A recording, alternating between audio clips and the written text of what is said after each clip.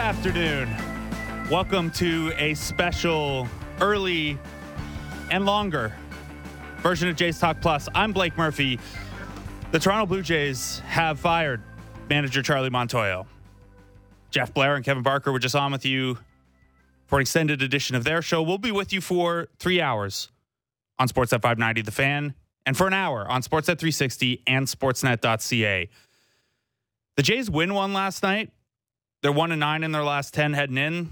They get back on the right track in a gutsy one, but one that wasn't without drama, one that wasn't without question marks about what was going on in the dugout and decision to challenge and bad vibes and visible frustration. The clear takeaway here is that the decision was made to let Charlie Montoyo go at the latest on that most recent road trip when the Jays went 1-9.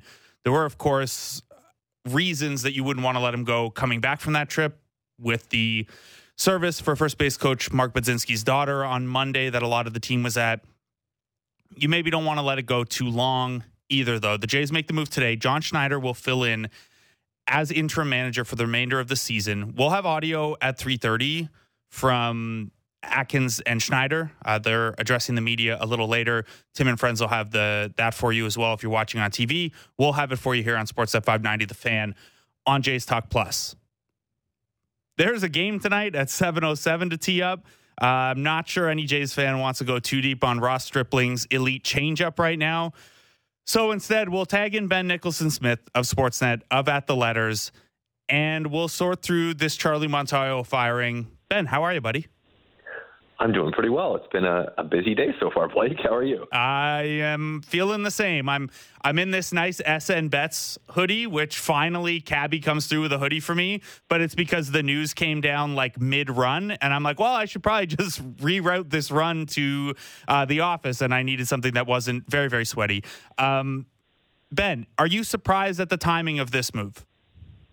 Yeah, I am surprised. I wouldn't have predicted that today would include a firing. I think going into the week, this is how I viewed it. I thought this was a huge homestand, and I thought if they went 2-4, 1-5, 0-6, then Montoyo would be gone. But I did not expect it to be now because, for one, it's a busy time organizationally. The draft looms on Sunday. They are dealing with a lot right now as they try to prepare for the trade deadline and the draft. And so I thought for the front office, just let it play out for a week, get through those first 2 days of the draft, and then if things aren't going well, you make a change. But they clearly wanted to make that change right now, and John Schneider is the new manager of the Jays. So in terms of Charlie Montoyo, in terms of the overall decision, the timing is a little curious, but Charlie Montoyo is 236 and 236 as Jays manager. The team is only 4 games over 500. They've lost significant ground in the wild card race since the start of July. Yes, they're still a pretty solid offense, but that's been sliding of late. On merit, does this surprise you a little less than the timing?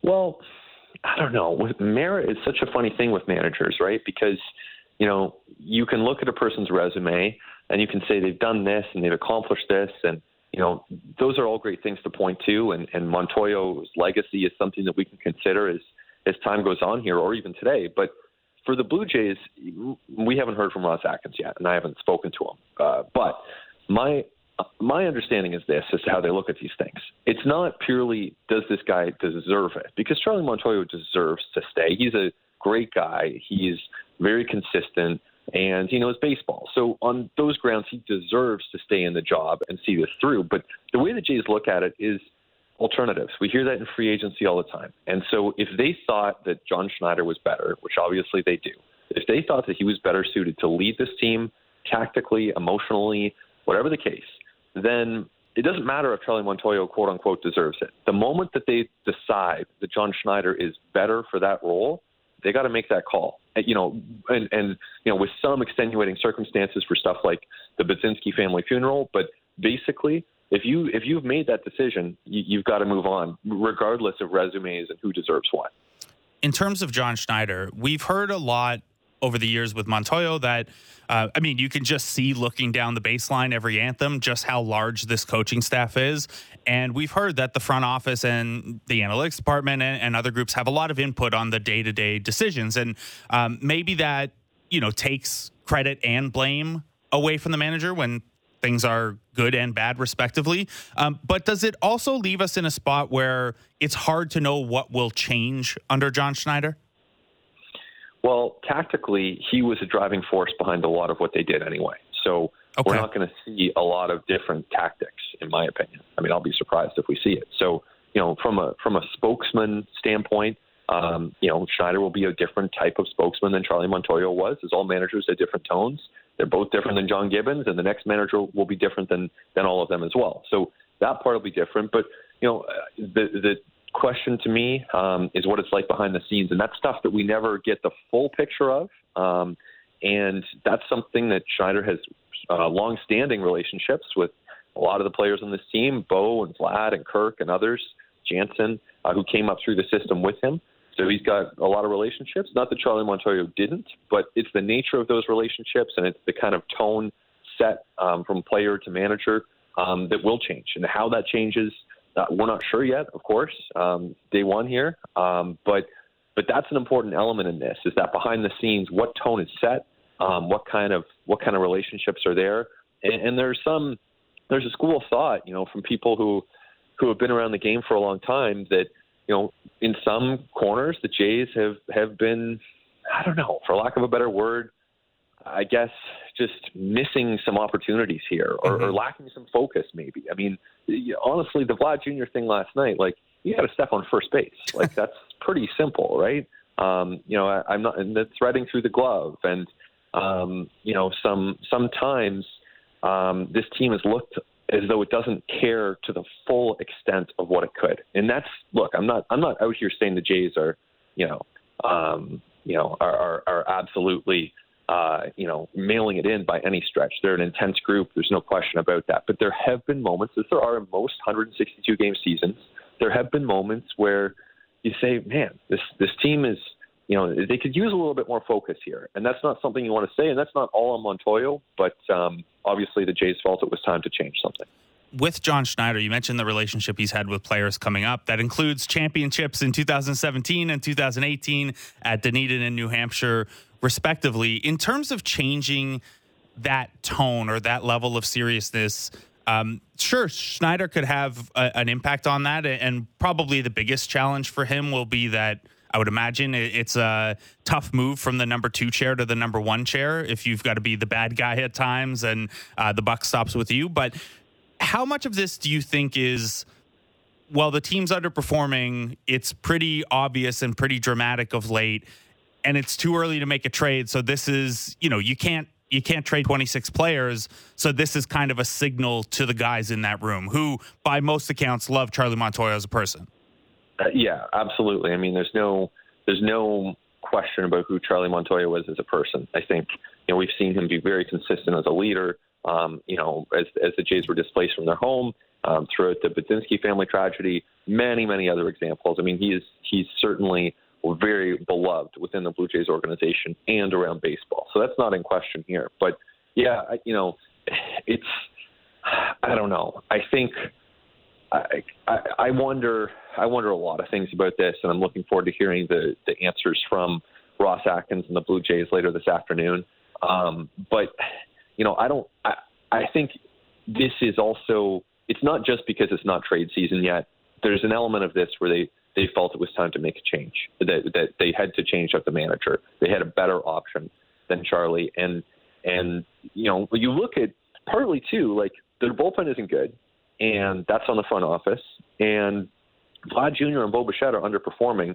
And Vlad, again, I spoke to him last night, and he was, he was understandably a little bit downcast and trying to look forward and say the team has to have its back and everything along those lines. But there have been moments in the last week where you see the ball going through the glove, you see him missing first base.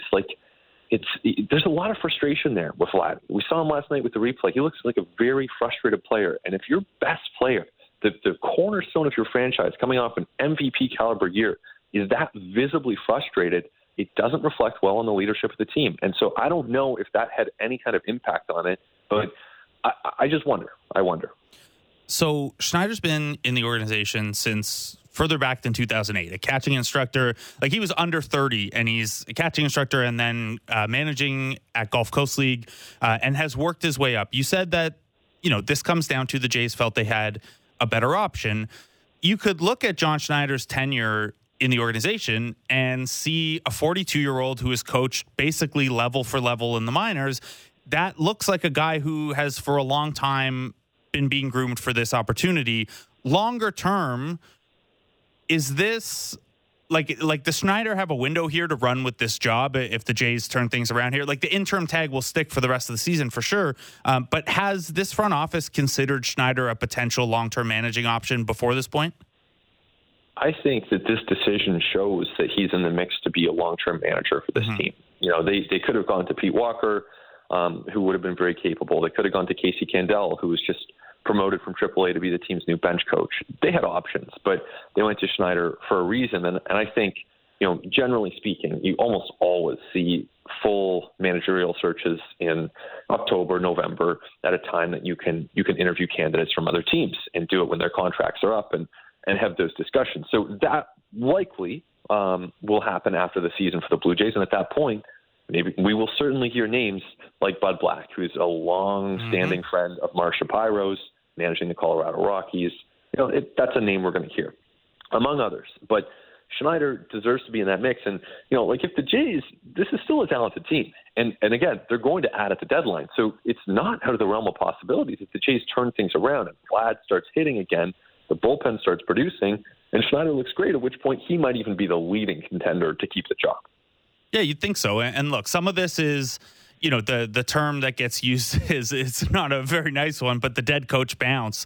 And what that is not necessarily that the coaching change has an immediate impact on performance. It's that coaches only get fired when things are in a very bad place, and there's going to be some natural regression come after that. So if the Jays rail off 5 in a row here, that might not be all Schneider. You mentioned Casey Candell. Would have been a fun one as well, not just because he played for the Expos, but I've always found his story fascinating. For anyone who doesn't know, his mother and sister both played professional baseball in the league that A League of Their Own is based on.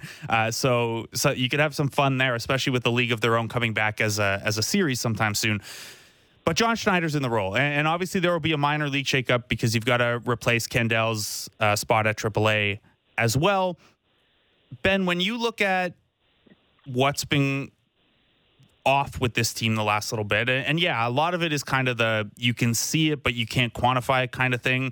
But if there were a change, you'd think John Schneider is going to look at something and be like, all right, this is what we've got to adjust. No more home run jacket, or no more, falling down 0-2 in as many counts, or, something different with the bullpen. What do you think the lowest hanging fruit here is for John Schneider to attack? Yeah, it's a great question. I don't see anything. I think that tactically his fingerprints are already over this team. So, I don't think that, we're going to see, Ross Stripling goes to a setup role, or Vlad Jr.'s bumped to the 7th spot. I don't see it. I think, we could see some smaller things for sure. Maybe the lineup looks a little different. That might have been coming anyway. I mean, to your point about the kind of dead coach bounce, right? It's potentially a shift that the Blue Jays would have contemplated regardless of who was in that role. So we could certainly see, some sort of changes. But I don't think that, I think that I know that Charlie Montoyo trusted John Schneider's judgment in a bench coach role, and I think that we're going to continue to see John Schneider's judgment here. So I'm not expecting very different tactical approaches.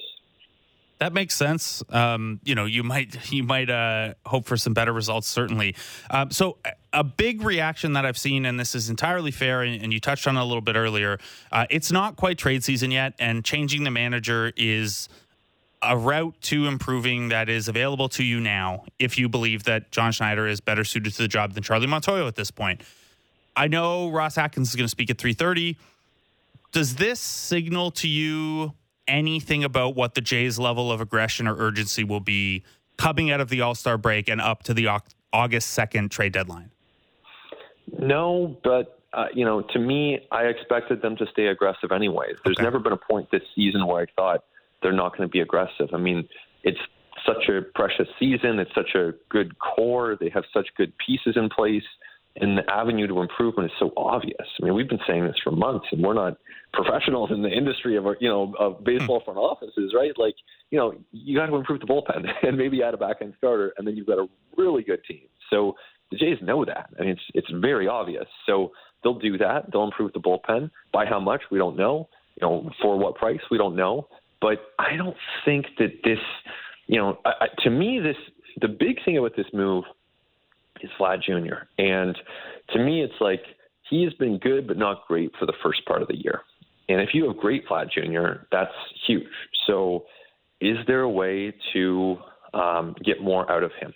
And that's not about this week. That's not about tonight. If he strikes out 4 times or hits 3 home runs, it's more for the duration of the season and moving forward. And rightly or wrongly, right, because it's ultimately that's on the player, that's on Vladdy to do that, and it's on the Blue Jays as an organization. It's not just on one person because Vlad Jr. is the one taking those at-bats, but you want more than you've gotten. And so this is maybe a lever to do that because, you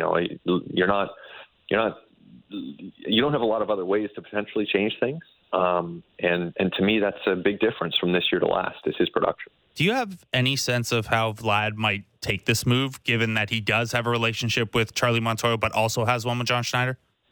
I don't know. I'm curious to find out. I mean, it's a group that wants to win badly. And, Vladdy's oversight at first base, missing that bag.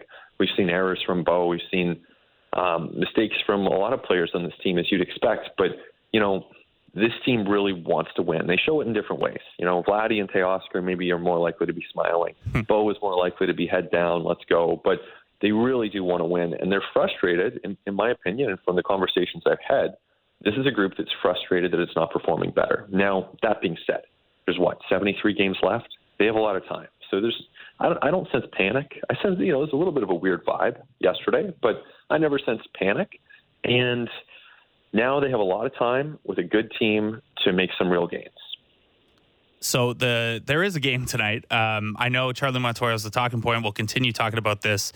And again, Ross Atkins and John Schneider will speak at 3:30 today down at Rogers Center. Ben, you'll be there. We'll have it for you on Sportsnet 590 The Fan. And if you're watching on Sportsnet 360 right now, Tim and friends will have that as well. There is a game tonight. The Jays did win last night.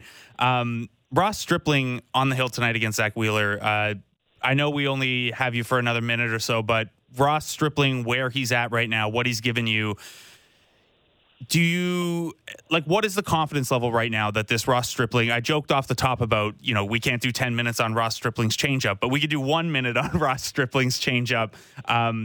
Where is the confidence level in Ross Stripling right now holding down this, what's become, he's gone from number 6 to number 4 by attrition. Yeah, he's been great. I mean, it's 65, 70 innings already. His ERA, what is it, like 3.3? Like he's been doing great. So, he's a really important pitcher for this team. And you saw the Phillies lineup last night. This is not a very good offensive team right now. Partly because of Harper, partly because of the folks who decided not to get vaccinated, which is a topic for another day. But you've got a team that's very depleted. It's not a very good offensive team right now. So, to me, Ross Stripling is capable of facing even some good offensive teams and getting results. Tonight, I think you can expect a good 5 inning, allow a run or 2. I mean, that's what he's done all year, and I fully expect that he can do that again tonight and the dawn of a new era, I guess, for the Blue Jays. The bullpen will be managed so much differently. Stripling's going to go 7. Vlad's going to hit 3 home runs. It's a new day. Yes, it is. Ben Nicholson-Smith, thanks so much for taking the time out, man. Enjoy the chaos that'll be around before the game tonight. I will do my best. Thanks, Blake.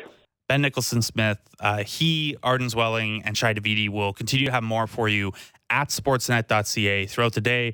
I'm sure Ben and Arden will have an At the Letters podcast for you sometime soon. Shai's going to join us in a little bit. He's coming on with us at 3 o'clock. You might have just heard him on Blair and Barker. He's the busiest man in the city today because, he's got to report that stuff out. He's got to get us all the details. He's got to come on with Blair and Barker, come on with us before we get to Shy, though. After the break, we're going to talk to Keegan Matheson of MLB.com. We're going to talk to Drew Fairservice of the Spin Rate podcast, get a couple different perspectives on the Montoyo for Schneider move, what to expect from here, and did Montoyo get a fair shake in terms of evaluating manager performance? Did he maybe get too long a leash because everyone likes him so much as a person? And is it a sign when someone asks, hey, is he a good manager? And everyone's first response is, he's just a tremendous dude.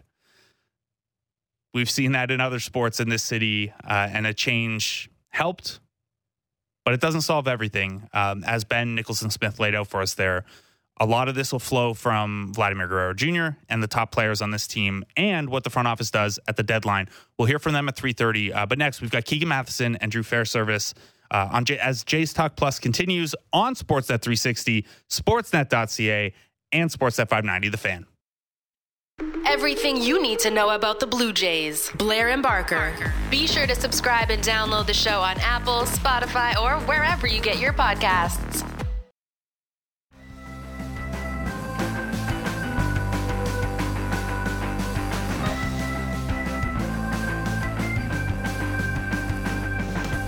Welcome back to Jays Talk Plus on Sportsnet 360, Sportsnet.ca, and Sportsnet 590, The Fan. We're with you here till 3 o'clock on the TV side before we kick it to Tim and Friends. We'll continue on until 5 on Sportsnet 590, The Fan. A reminder, Ross Atkins and John Schneider will speak to media at 3:30. Whether you're on radio or TV or .ca, we'll have that covered for you.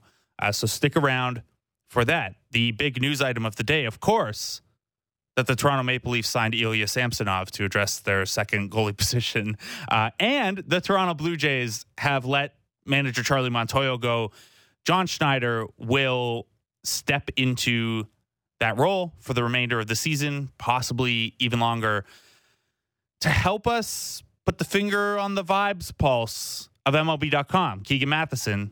Keegan, how are you, man? I'm doing well. Are we doing vibes of Samsonov or Montoyo here? Let me get set. Absolutely Montoyo. I don't have a... I certainly like the Samsonov move better than the Matt Murray one. That's about as far as I know about that one. I just learned his name right now, so I'm sure coming to Toronto, he'll do just fine. Yeah, you'd have to think so. That team's not cursed at all.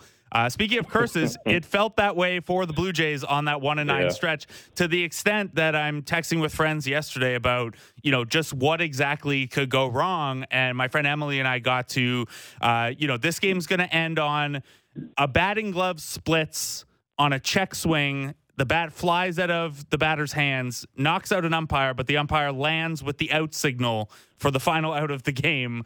It's been that kind of stretch, and the Jays clearly felt the need to make a move. Is there any level of shock for you that, whether timing or otherwise, but say between now and the trade deadline, that Charlie Montoyo is no longer the manager of the Blue Jays? I won't call the move terribly surprising, but the timing did surprise me today a bit. I thought it may have taken a few more losses or taken until the All-Star break. I was not expecting it to come today, but of course, when you are coming off of a run like the Blue Jays have had, that 1-9 stretch, a rough road trip, that wild card race is looking way tighter now, which it was not 2 weeks ago. That's obviously when you start to think about this, when you start to wonder, is a manager move coming? And that is always first. It's always one of the first things to come. And I think on days like this, I always think it's important to say what I say when I'm voting on manager of the year, which is that figuring out the value of a manager is next to impossible. And now there are moves that we see obvious that work out or don't. When a manager pinch hits somebody late and Charlie rolls in Alejandro Kirk and he singles to start a rally, looks brilliant.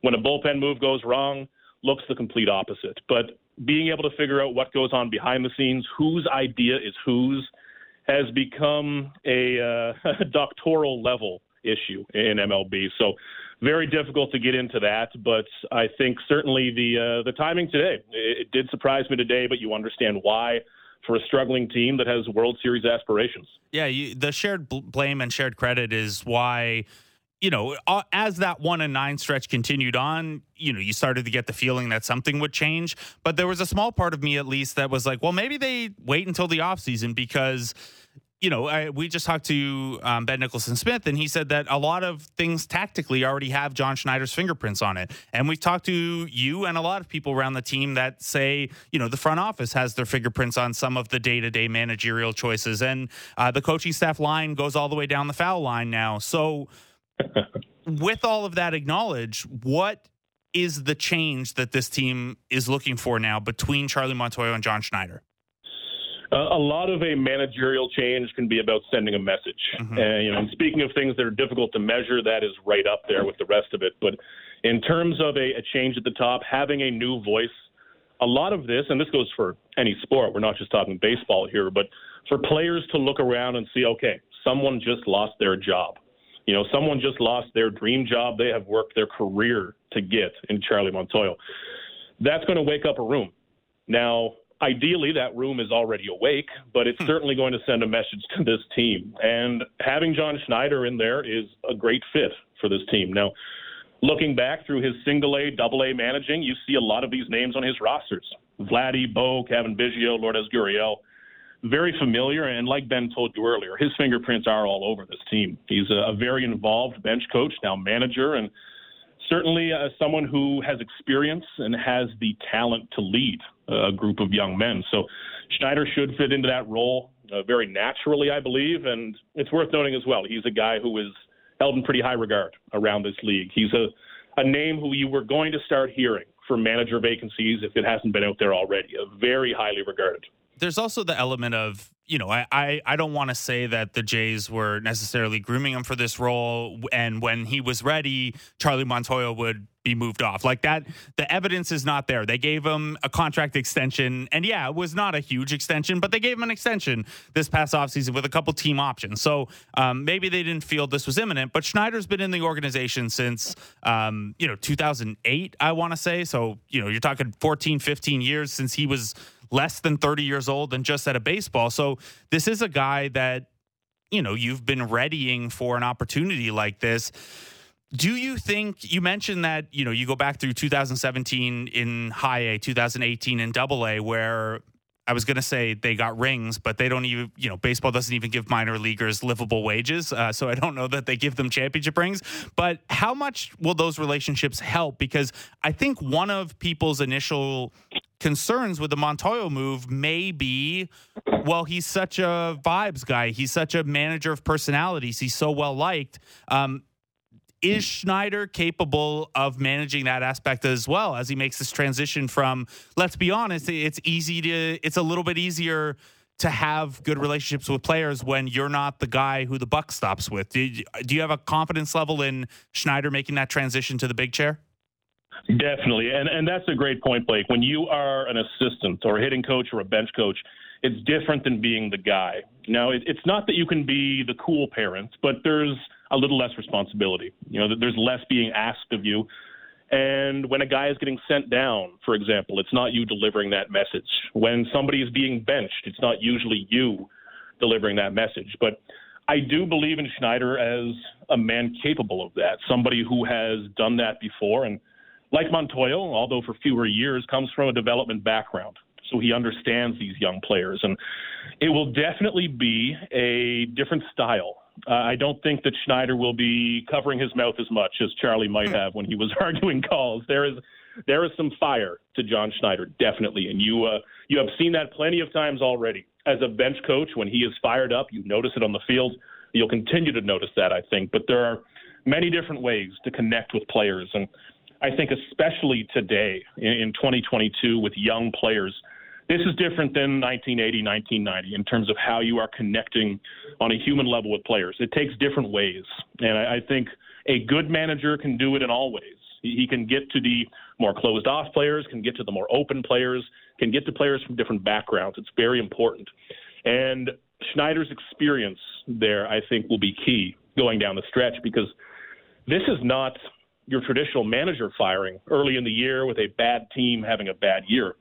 This team is so talented.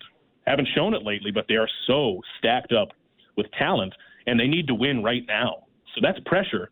And I think that speaks to the belief the Blue Jays have in Schneider, that they're handing this to him right now at this point.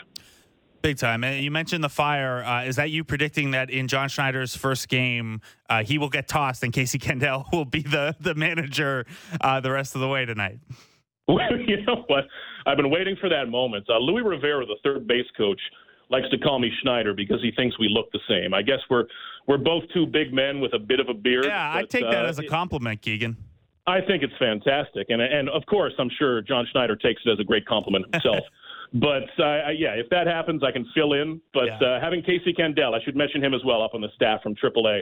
This guy is beloved throughout the organization with players, with the front office. So a nice addition there, coming up from AAA Buffalo, managing to join the staff, just like Devon White is up here now as well after Mark Budzinski is away from the team. So a couple of interesting new faces in that dugout. Yeah, new voices for you guys to get perspective from for stories and new stories to chase.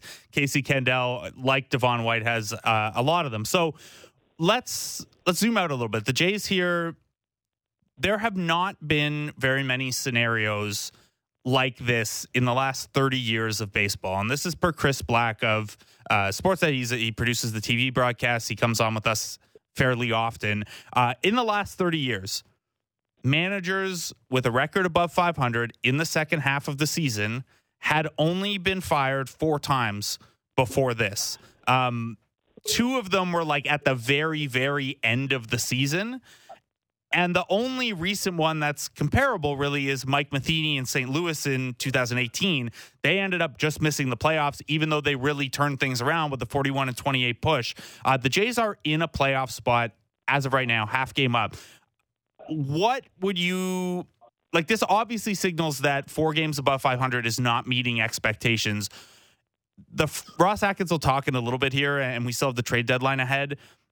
What is the urgency level right now? Obviously, you don't change the manager when things are going well, but do you think that this front office is feeling the same kind of urgency that the fan base seemed to be feeling during that losing streak?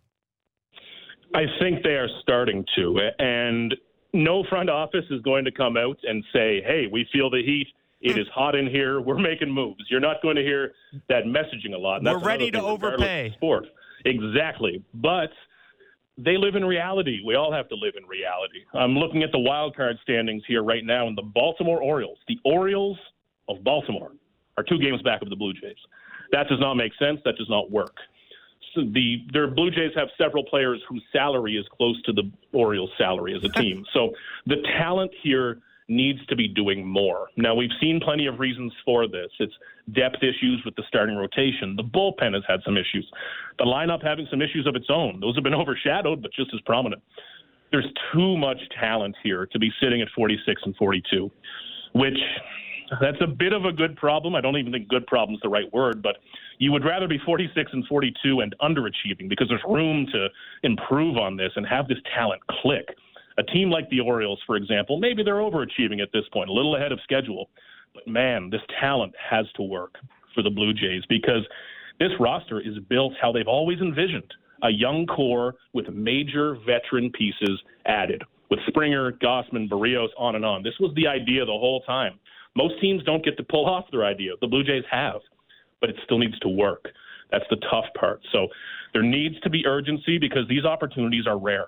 Frankly, pairing a young core with veteran talent early in free agent deals is a really rare opportunity. You know, the word rebuild sounds simple, but Blake, we've seen in multiple sports how teams get stuck in a rebuild for 15 years and it never ends. So urgency needs to be at the forefront here for the next couple of years because these windows do not stay open forever. They don't. And when you don't take advantage of those windows, those teams that have been in rebuilds forever that you mentioned end up half a game and 2 games behind you in the wild card race. I guess Baltimore, it hasn't been that dire for that long, but Seattle is hungry for that spot. Keegan Matheson, John Schneider impersonator. I'm going to get down there. We need Pete Walker to get tattoos because I feel like if I got a Pete Walker comp, that would be like the highest you can get around the Blue Jays probably because those arms. But you keep on doing good work. You keep on looking like John Schneider, I guess. Thanks for taking the time out, buddy. I will try. Appreciate you, Blake. Take care. Keegan Matheson of MLB.com. Sure he'll have a lot more for you on Jays.com as the day unfolds, as tonight unfolds, as we get reaction from players. Again, Ross Atkins coming up at 3:30, followed by John Schneider. We'll have that for you here on Sportsnet 360 if you're watching on TV. Tim and Friends will have that for you. Sportsnet.ca will have it, and we'll have it for you on Sportsnet 590 The Fan when Jays Talk Plus continues only on the radio. We need more perspective on the Charlie Montoyo thing, and it's going to be interesting to look back to this exact same point in the 2015 season and the decision not to change the manager in a very similar spot. To help us, a man who is synonymous with that 2015 season, Drew Fairservice of the Spin Rate Podcast. How are you, buddy? I am doing so very well, although it's a bit of a weird day, obviously. It sure is. Also weird, like you're just, we joked that you were the spot starter last week when you came on because no one else had phone service or internet, and now we're tagging you in because Charlie Montoyo's been let go. You're the fireman, man. You come in any situation. Bases loaded, you're in. So thanks for taking the time out. But your initial reaction to the news that Charlie Montoyo is no longer the manager of the Toronto Blue Jays? I was really surprised. There were a lot of calls for it, and there were some people who were saying it more loudly than others. To me, it seemed like not the right move necessarily. I think that if you didn't think that Charlie Montoyo was the guy for the job, after what you saw in 2021, then maybe the offseason was the time to do it. But, there's only so many levers, I guess, they could pull short of, blowing their brains out and going crazy at the trade deadline. So, as the sort of the knives are out and it's like, oh, he lost the team. Oh, there were rumblings in the clubhouse. Maybe that stuff starts to make a bit more sense. But I'm still surprised, given that they had ridden him in, they had given him all, the contract with all these option years and stuff. So, it's interesting to see the way that the tide has turned against Montoyo, or how the perceived tide has turned against Montoyo. So this was a different front office, but in 2015, the Jays were at 500 around this point, and there were, of course, calls to move off of John Gibbons. They didn't do that. John Gibbons has a very fascinating history here in relationship with the city, in a similar way to, I think, if Charlie Montoyo spent longer here, he might have as well. But Gibbons was looked at as a bit of a player's manager as well, and in a different clubhouse environment where there were a lot of veteran guys being brought in. There were a lot of guys who knew how to do their work, who knew what the opportunity there was. What do you make of what this signals about the front office's judgment of the core and their readiness to compete, but maybe their need to be pushed a little bit? I think that is kind of the crux of the situation, where are we dealing now with the front office saying, okay, maybe some of them came to Charlie or came to them and said, or they were kind of taking the temperature of the room and realizing that he had maybe lost some support in the clubhouse. Well, if this is what you want, then this is what you got. And, in hindsight, there was so much talk about basically like Charlie Montoyo was the vibes guy, right? He was there to keep the vibes good, keep everyone going positive, keep heads up when things are challenging when you're a young player. There was a lot, rightly made about his ability to communicate with the players, communicate in Spanish, communicate in English, communicate their roles, communicate the sort of edicts that are coming down from the analytics team. But if that stuff sort of is done now, because A, they're more seasoned, B, they've been around the league a bunch of times, so there isn't that need for what is at the risk of, which is an insulting term to say that Charlie Montoyo was there to be the babysitter, and now it's time for the grown-up manager. I don't think that's accurate, but I think that there is a potential that they said and thought, okay, well, the reasons that we had him in here before are not relevant, or the advantages and the pluses of his ability to do those different things are now being outweighed by general underperformance, general discontent within the clubhouse, and also maybe the tactical errors that are more glaring when you are a team that's trying to win the World Series and you're really scuffling. You're not able to put a winning streak together, and you're coming off a stretch of truly uninspired, ugly baseball. So I think maybe it might just be that the negatives have now come to outweigh the positives given the situation. So, Drew, not to age ourselves here, but we both started in the blog game in kind of what I'll call the Fire Joe Morgan era, where one of the lowest hanging fruits and one of the, most radical things you could do in creating independent online content was rip a manager and rip a manager's decisions. Here in 2022, it gets a lot harder to do that, not only because teams have gotten smarter and kind of plucked some of the low-hanging fruit, but because it's also very, very difficult to assign credit and blame with the way front offices and coaching staffs are structured. Having said that, when you look at Charlie Montoyo's performance as a manager, is there an area that's stuck out to you as, man, I'd like to see a different approach or a different philosophy there? Whether, and let's set aside whether it's fair to put that on Montoyo or it's a group thing, but is there something that stuck out to you? I mean, there was this great level of bunt, and there was the way that he maybe used pinch hitters and pinch runners, that sort of stuff that, again, is all the remaining low-hanging fruit, because the game has changed so much in 15 years, where, we don't see pitchers or managers making egregious choices and managing to the save stat quite so much, or misaligning their batting order. John Gibbons, that we've already spoken about, he was a guy who was really progressive in the way that he managed his lineup. We will remember Josh Donaldson hitting leadoff, Jose Bautista hitting leadoff, hitting second, all those sorts of things. So I think that with Montoyo, it was those sorts of choices. For me, it was, early on, he would repeatedly pinch run for Vlad Jr. Now, again, we're only seeing the snapshot, when maybe there's a longer story that's happening behind the scenes. Were they pinch running for Vlad Jr. when he was a rookie because they were trying to send a message about his conditioning? Entirely possible. Some of the choices to pinch hit, or there was I can't even remember it offhand. Earlier this season, there was just a really questionable, a really odd choice in terms of who got to hit and when. And if those moves aren't aligned with what the front office has expecting, if those moves, which obviously didn't necessarily work out, if they're having, again, impacts that are costing the team games, those are the sorts of things that you can measure. But I think that so much of it is behind the scenes, and so much of it is that black box of what a manager does. And sometimes I like to refer to the difference in pay for managers compared to players, and what that means in terms of wins, or if we are to imagine the managerial market is fluid and logical enough that guys are paid in according to the difference that they can make. So sometimes you think, I think back a couple of weeks ago when there was that they had used Trent Thornton in a later inning situation when all they needed him to do was get some outs against the bottom of an order, and he couldn't do it. So did that fall at the manager's feet? No, that falls at the player needs to do the job, and then the front office needs to give them better options than Trent Thornton in the eighth inning or whatever that particular situation was. So I don't know that there's anything particularly egregious. I think this year, in a lot of ways, was better than the past couple of years, where there weren't as many that stick out. There weren't as many weird bunts and weird pinch hitting situations. There are all questionable pitcher changes.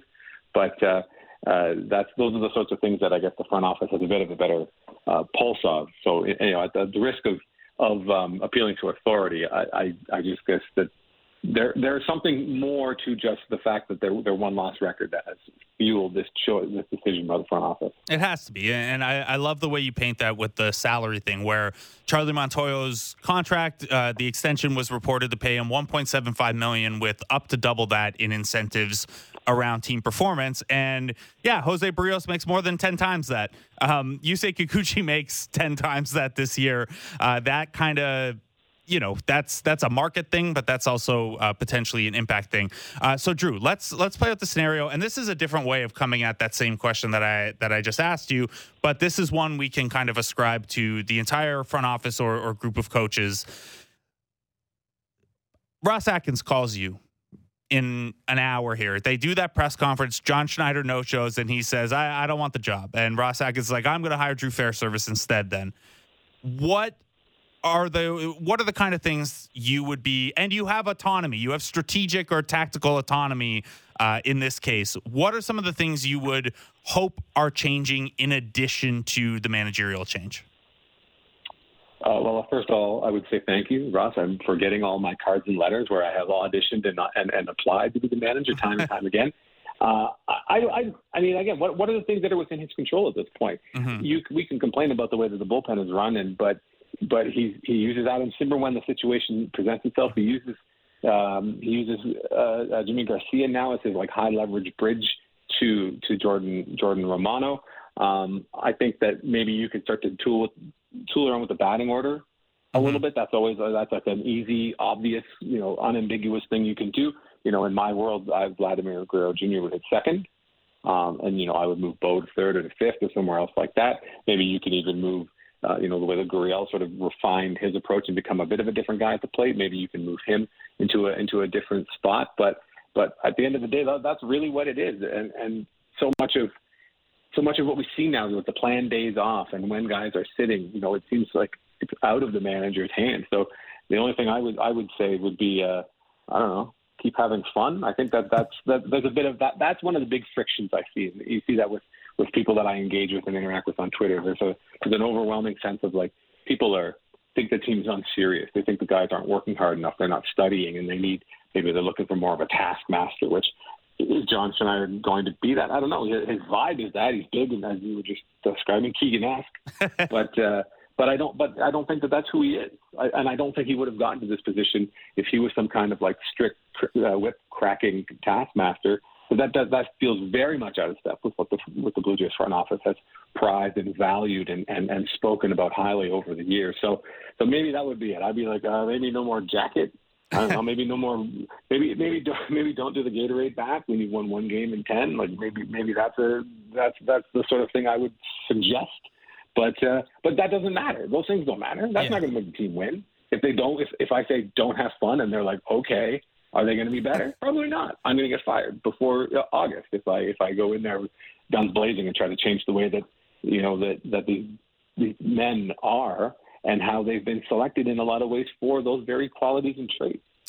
Quickly, Drew, before we let you go here, this feels at least in part related to Vladimir Guerrero Jr. And I'm certainly not suggesting he's a coach killer or anything like that, but there was a visible frustration yesterday. He is in what you could, given where his baseline is, you could call this a bit of an extended slump, and it's been an up and down season for him.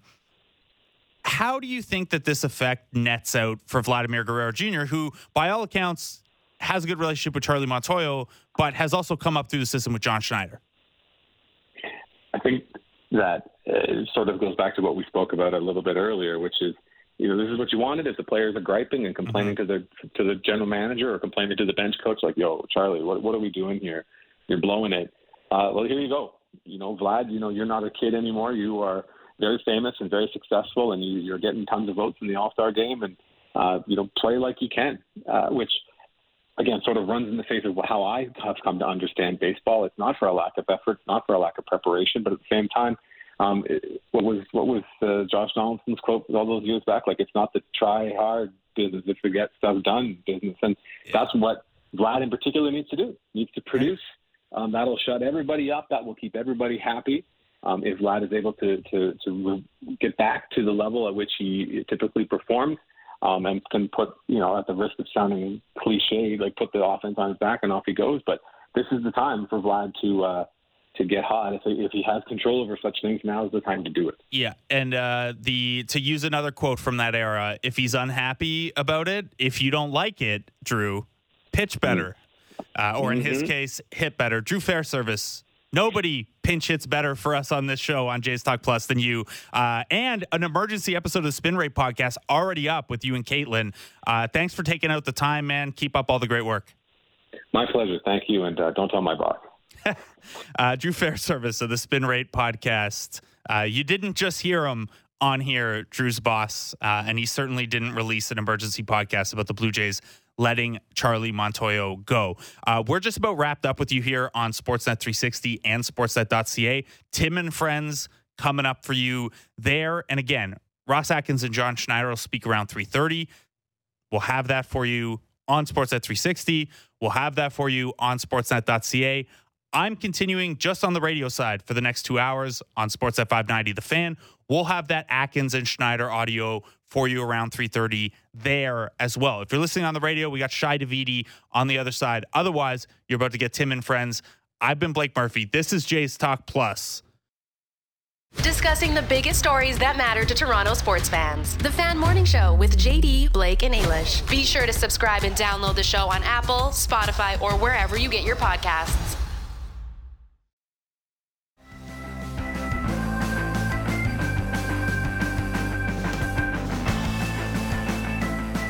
Welcome back to Jays Talk Plus. I'm Blake Murphy. We're with you through 5 o'clock on Sportsnet 590 The Fan. You just got the little TV and .ca rub the last hour too, but we kicked that over to Tim and friends. In a little bit here, Ross Atkins and John Schneider are going to address the media. We'll have that for you. But first, we'll tag in of Sportsnet.ca and the Sportsnet Blue Jays broadcast. Shi Davidi. Shi, thanks so much for taking the time out. Yeah, no problem. What's going on? A lot, apparently. I guess my first question for you, my big one is, how long has this been going on? What's the timeline like here from, turning the pot on to this Charlie move being fully brewed? It's an interesting question because you kind of felt things were getting towards a boiling point at the end of that road trip in Seattle where, the pressure was really mounting. A lot of the frustration was really mounting.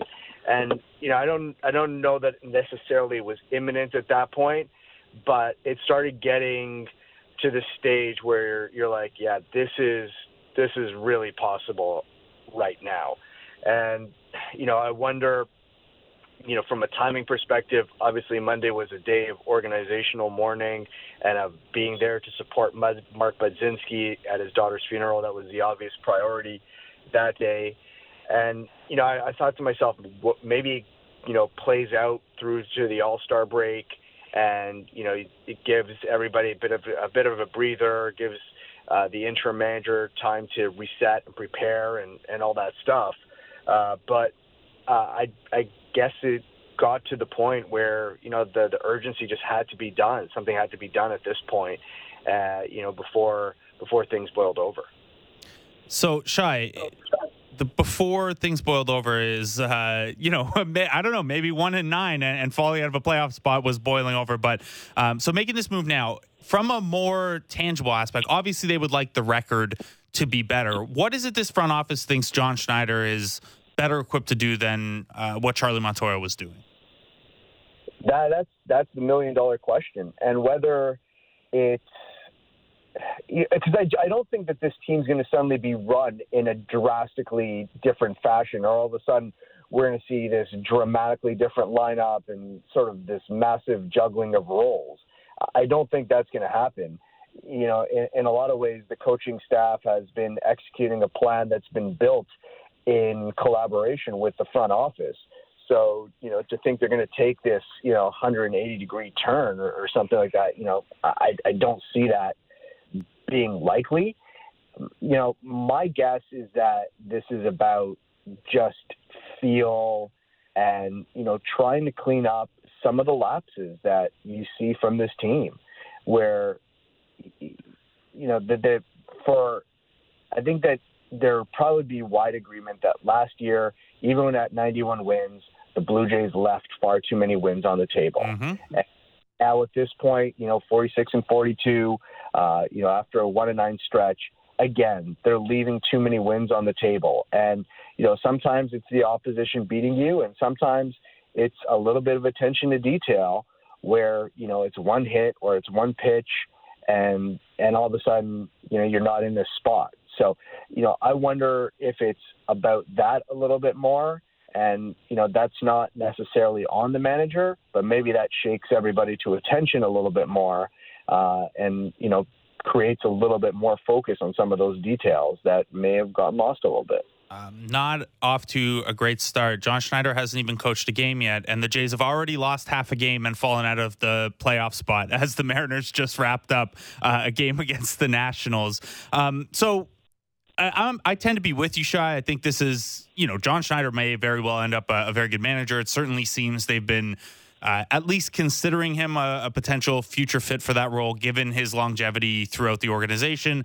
But this seems like more of a signal to the guys in that room. Now, from a front office perspective, it had to be a tough decision, I think, because if you're Ross Atkins, and I know Atkins and Shapiro are kind of connected, not kind of connected, they're very connected. But generally, if you're the GM, you only get to make this move once, really. You can let go of the guy who was there before, and then you bring in your own guy, and if that doesn't work out, you probably only get to use that bullet once. Do you think that there is an element of pressure or urgency in this front office now, not just because of this move, but because of what it signals about where this franchise is versus expectations? It has to be, because, even take a step back relative to that. I mean, this is year 2 of the competitive window, and you can't let this one slip away, after finishing a game short of the playoffs last year, because, the clock is ticking on Bo Bichette and on Vladimir Guerrero Jr. And, whether, they can certainly both be signed to extensions, but, as things stand, there's an end point with both those players. And if you're not going to leverage each of their best seasons, then, that's an utter waste. And we've seen that. We've seen that in this franchise with Carlos Delgado and Roy Halladay and Vernon Wells. And, to have players of that quality and not be able to get to the postseason with them, that's unacceptable. And that's something that the Blue Jays have to be very cautious against with this group.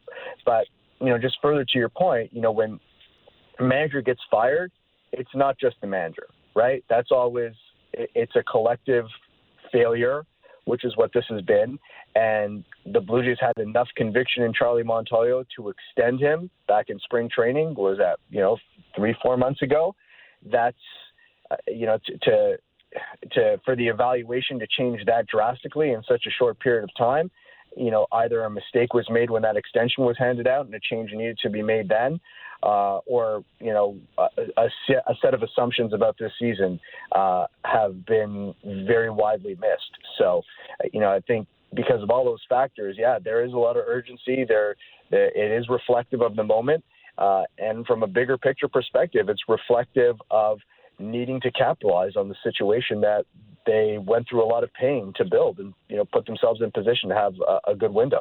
The other part of Charlie having been this front office's guy and their choice that sits with me is that part of the draw, and certainly everyone loves Charlie as a person and he's a baseball lifer, and so I don't mean this to undercut his ability as a manager coming in, but part of the thinking, at least it sounded like, was, well, this guy can be a reflection of the front office. He'll take feedback from the analytics staff. He'll have a larger coaching staff.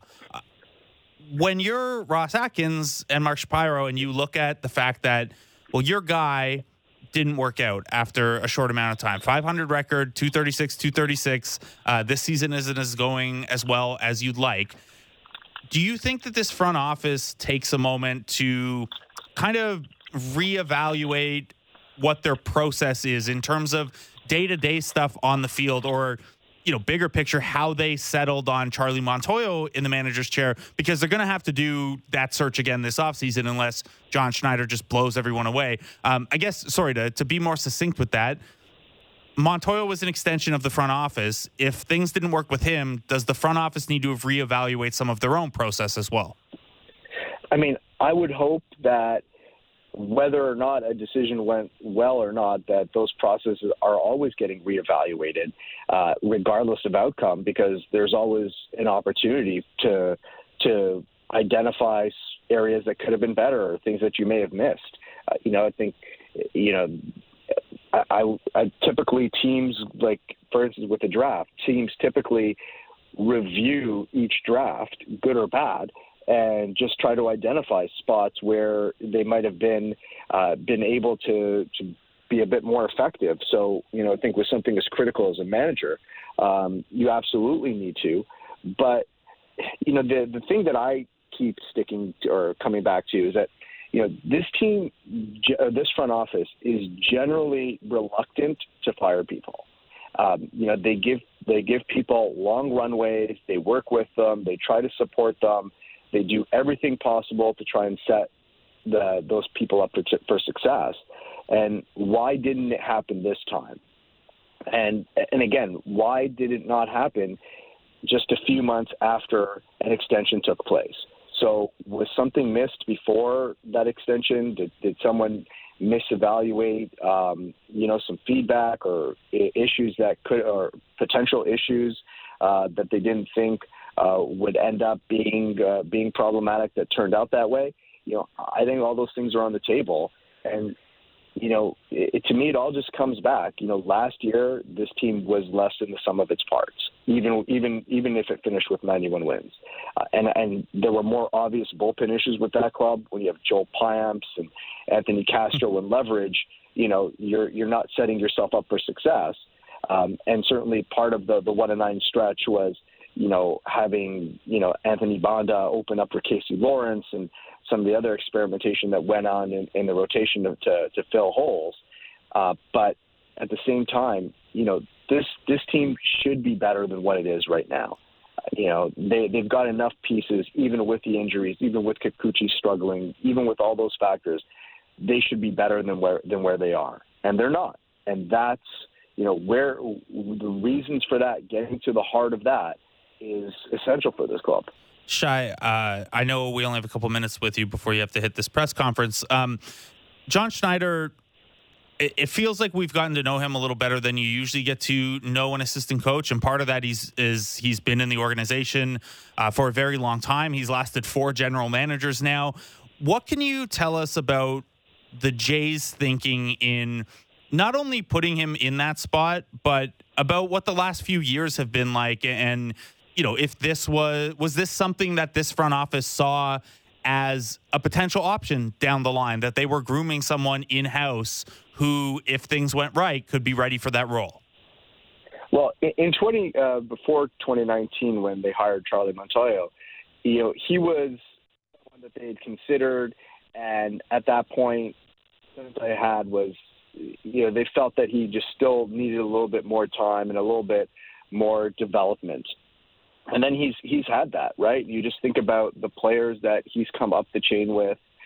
He's got some connections there. He's obviously had positive impacts in terms of growth.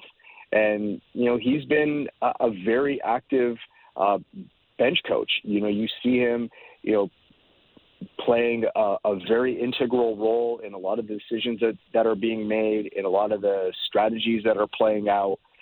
And because of that, I do feel like the Blue Jays see a bit of continuity, but coming from a different vantage point, if you know what I mean. So, this isn't a 180 turn, but it is a change, and perhaps a potentially impactful one because some of the cachet that he carries.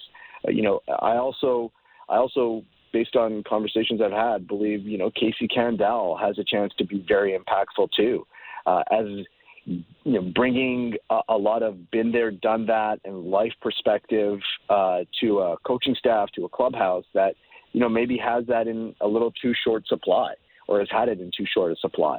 And, he's, when you're the AAA manager and you deal with a lot of things that he's had to deal with, including Buffalo's, moves to Trenton and then back to Buffalo last year, and the personality clashes and everybody thinking they're better than AAA and all those headaches.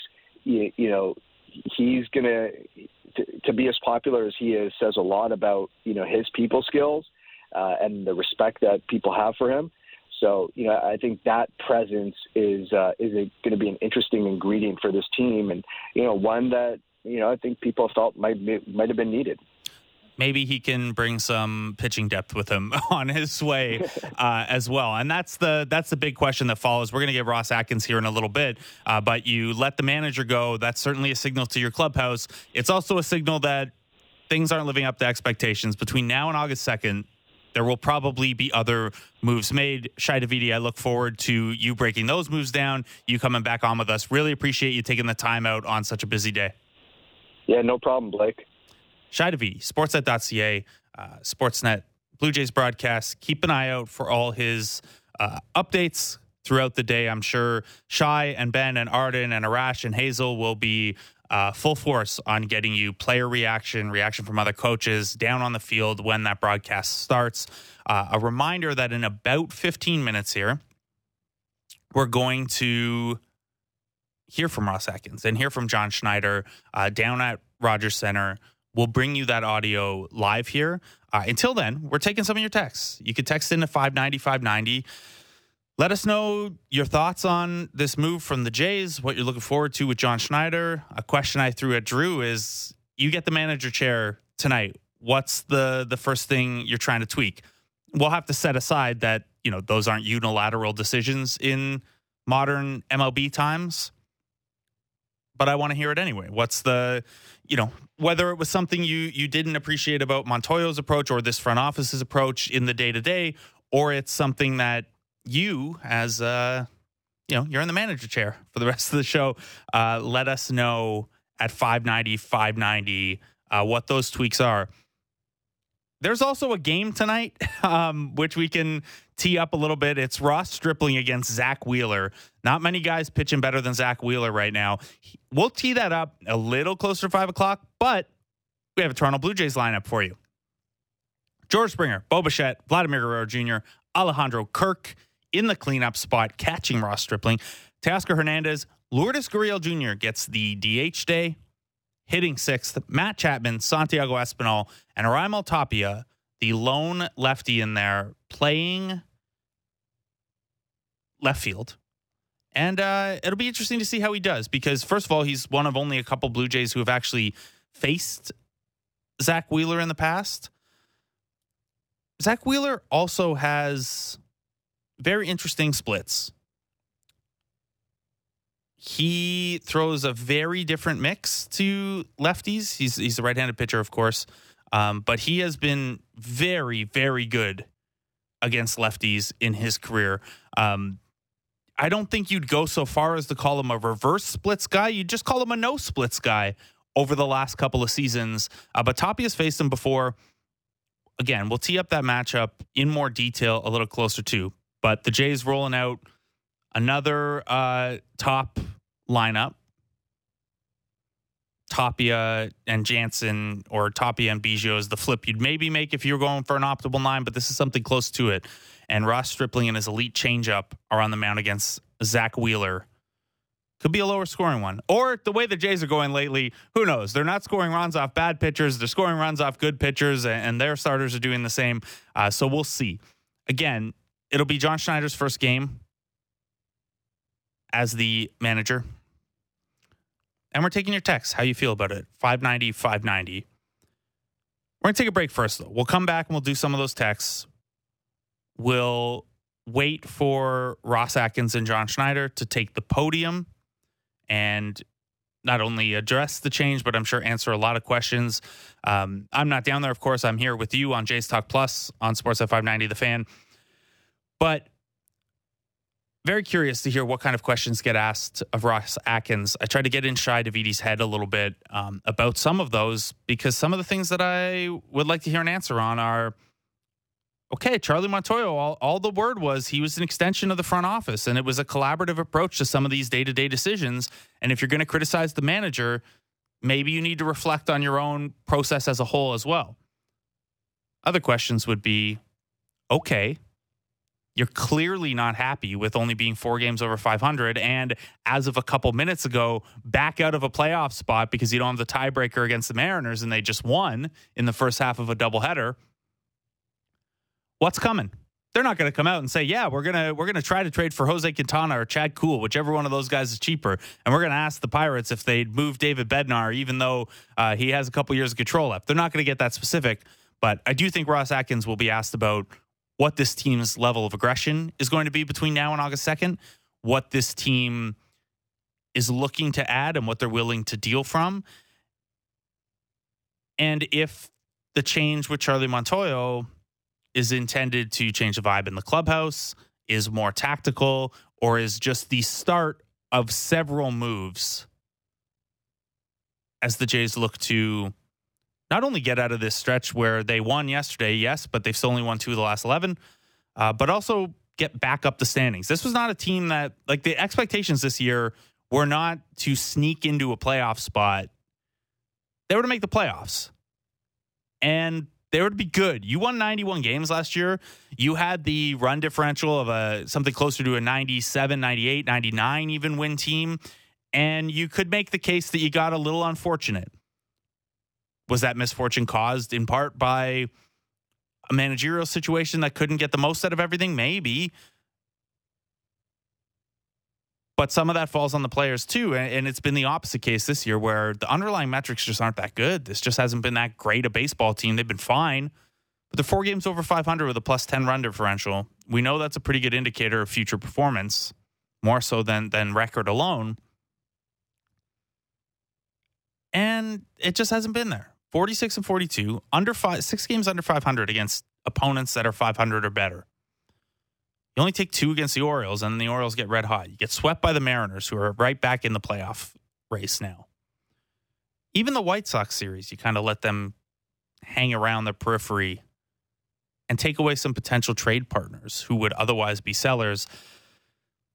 You can understand why the Jays felt the need to make a move. Ross Atkins will speak in a little bit here, and we'll find out if more moves are to come, if we get a little insight on that. We're going to take a break. When we come back on Jays Talk Plus, we'll continue to take your texts at 590, or you can tweet at me at Blake Murphy ODC if that's easier for you. And Ross Atkins and John Schneider will speak in some order. We'll do those things next on Jays Talk Plus on Sportsnet 590 The Fan. Breaking down everything in Leafsland better than anyone. Real Kipper and Bourne. Be sure to subscribe and download the show on Apple, Spotify, or wherever you get your podcasts.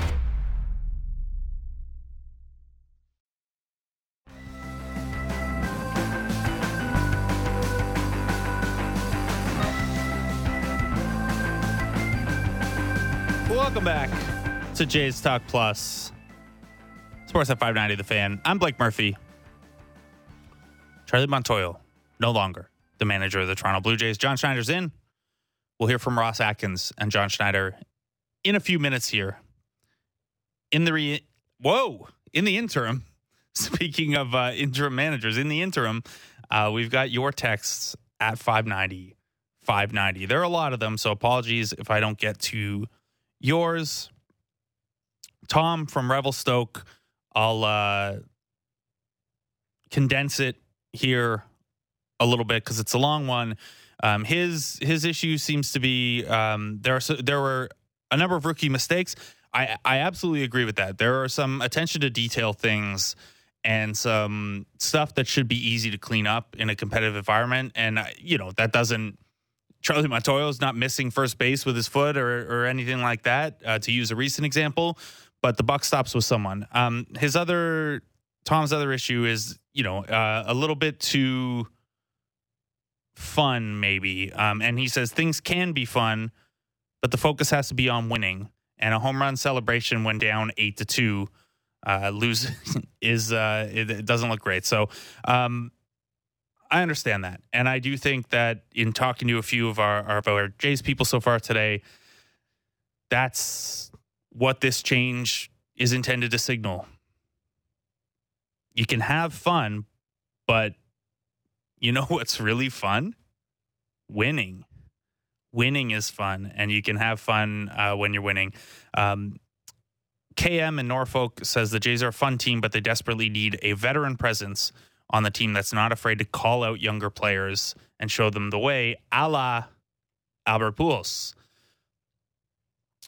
I don't know. I mean, this is a young team on the hitter side. It's a very veteran team on the pitcher side. And some longtime people on the coaching staff. Kevin Barker and Jeff Blair made a great point earlier about some of the criticism of, the choice to go to Charlie Montoyo for this position in general. Charlie's a baseball lifer. He grinded to get to that spot and had earned an opportunity, however it turned out. There's a level of experience there. There's a level of experience with John Schneider, who came up with a lot of these guys, a level of experience with Pete Walker, on and on. But you do hear someone like Shai say Casey Kendall could give a nice boost of been there, done that to the locker room. So KM, maybe you're getting that, but it's in the form of a new bench coach and not a player addition. I think the Jays will probably focus on adding players they think can help in quantifiable ways on the field. If that person happens to be a little more veteran, so be it. Perry in Hamilton expresses something I kind of asked Shai a little bit. Perry says, this is also Ross Atkins buying himself time. Weak bullpen, 2 starters turning into projects. You bring in the next guy to buy a little more time. I don't know how much it's that, but I do think, I think this in all sports, if you're a new GM, and he's not new at this point, but at the time, you only get to make this move once. You can let go of the person you inherited. You can let go of your first hire. You probably don't get another one after that, though. So it's I don't think you're wrong there. I don't know if it's about buying time, but I do think there's probably a feeling of urgency there because this team has underperformed.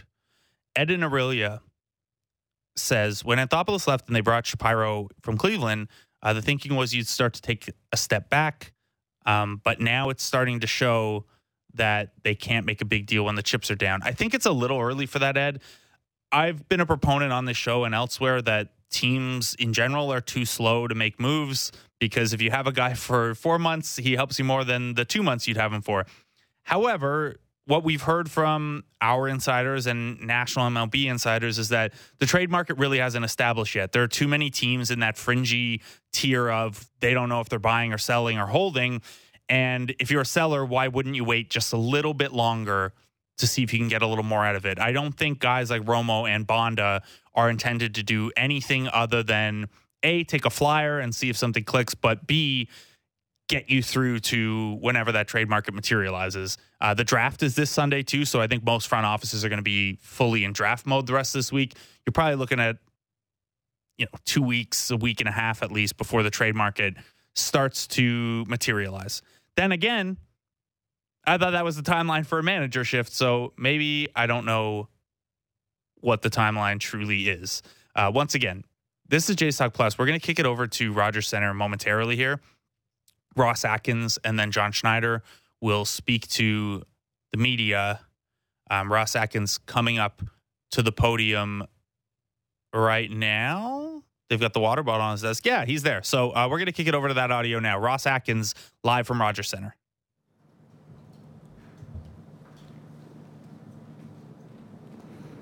All right. Thanks for joining, everyone. We're going to start with some opening comments here by General Manager Ross Atkins, and then we'll go into Q&A. Go ahead, Ross. Thank you, everyone, for being here. I just want to start by saying with just how difficult of a decision this has been. I truly wanted this to work with Charlie and wasn't able to make that happen. I'm extremely disappointed in where we are. I think we are better than how we have played. There's a lot of good individual things happen, and I think we can be playing better as a team. Having said that, this is a collective setback. And ultimately, that starts with me. I'm the one that needs to be the most accountable for that. And I have a great deal of respect for Charlie Montoyo. And when this team is winning, he is going to have been a huge part of that, and I will ensure that he knows that. But today, we move forward with John Schneider will be our interim manager, and Casey Candell will be joining the team as soon as he can get here as our interim bench coach. And with that, I'll turn it over to questions. All right, go ahead and raise your hands, and we'll get you the mic. We'll start with Gregor. Hey, Ross. From the outside looking in, kind of seems like one of the reasons you guys haven't quite lived up to expectations is because the back end of the rotation has really struggled and the bullpen hasn't been good enough. Those things are largely out of the control of the manager. So I guess the question is why now? And if you just made the determination that Charlie is not the right guy to lead this team right now, why wasn't that decision made before the season? Yeah, I mean, it's a very tricky thing to talk about the specifics of exactly why now. Ultimately, we made the decision in the last 24 hours with a lot of consideration. Pointing to the rotation and the bullpen, how I feel about that is good teams win. It's not necessarily good pitching and good bullpens. When you look at the history of the game, good teams win championships. Again, the person to look to is me. I'm the one that needs to be accountable, and we will continue to work hard in every area of our team to improve it. Vladdy last night looked particularly frustrated with the challenge call. There's been some reports out there about how the players have felt. Do you feel like that Montoyo lost the clubhouse? No.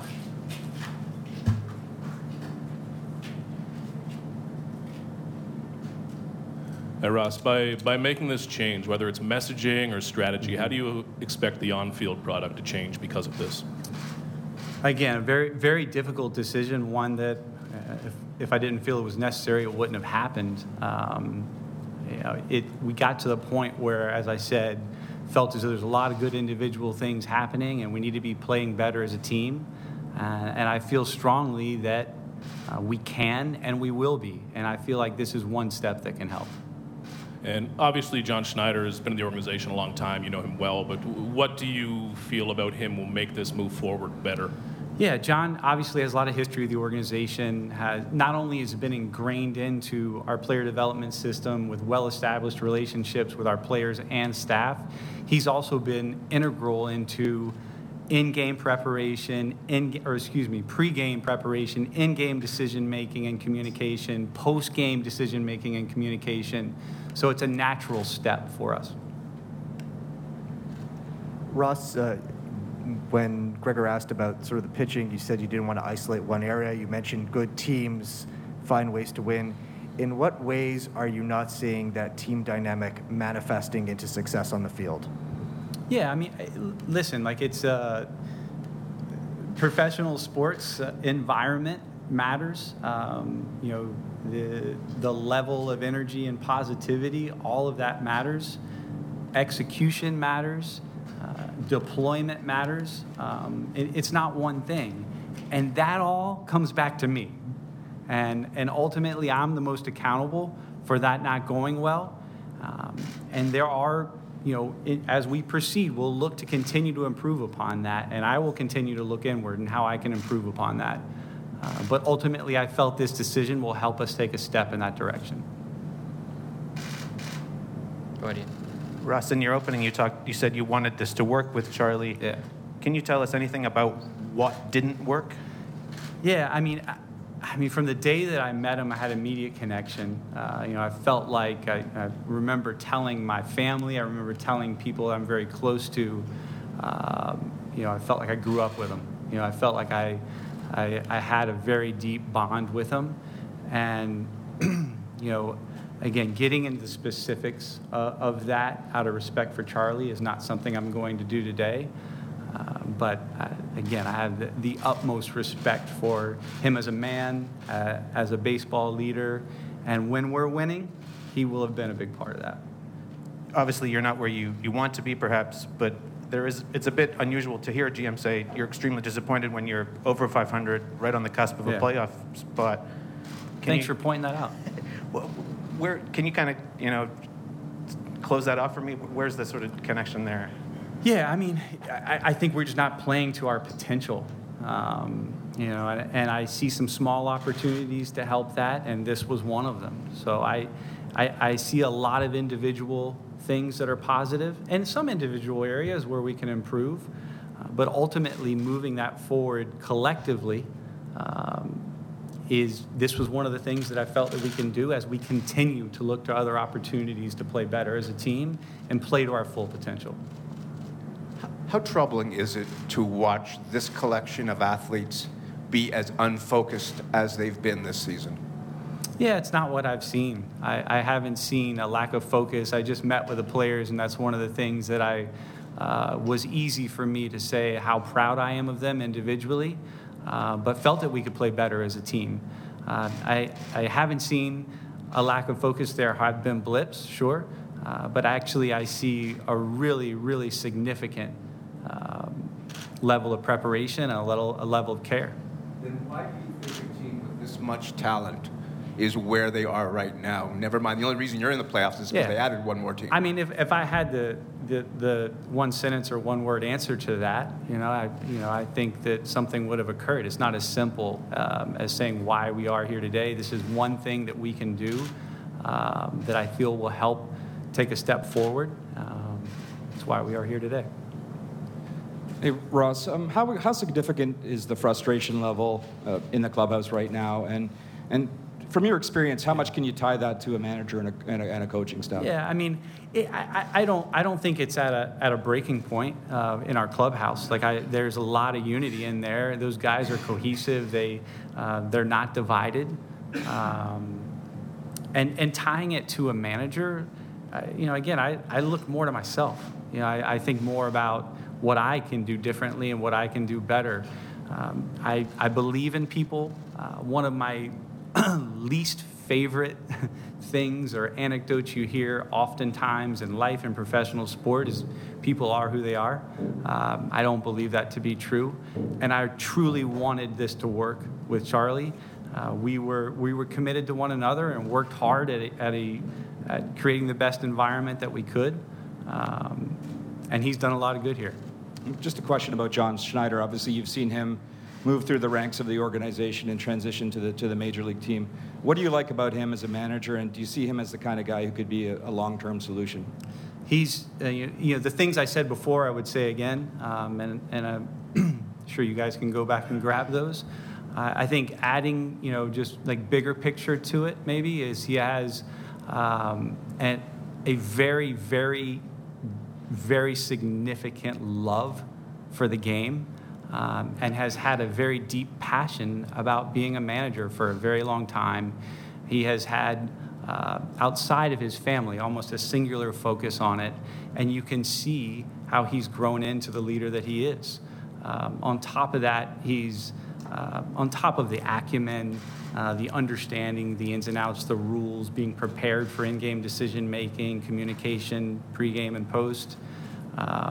He has a level of positivity that's palpable, and I think you guys have seen it. Those of you who've been in and around him, and our players have certainly seen it as well. Ross, you said that Charlie didn't lose the room per se, but you said there were some little things that you feel that weren't being done. Is it just a change of philosophy you're looking for now, or are you looking? I mean, ultimately, it comes down to yes, there are. It's a philosophical difference from time to time on certain aspects. But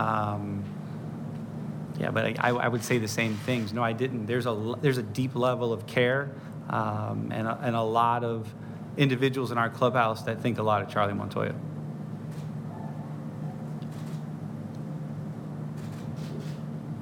Hey, Ross.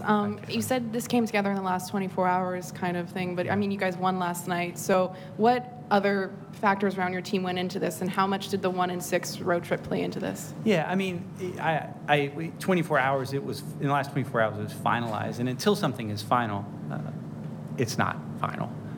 So lots of consideration, whether that's days turning into week or weeks, really not that important. But painstaking consideration, very, very difficult decision. I believe in him still as a baseball leader, but felt this change was necessary.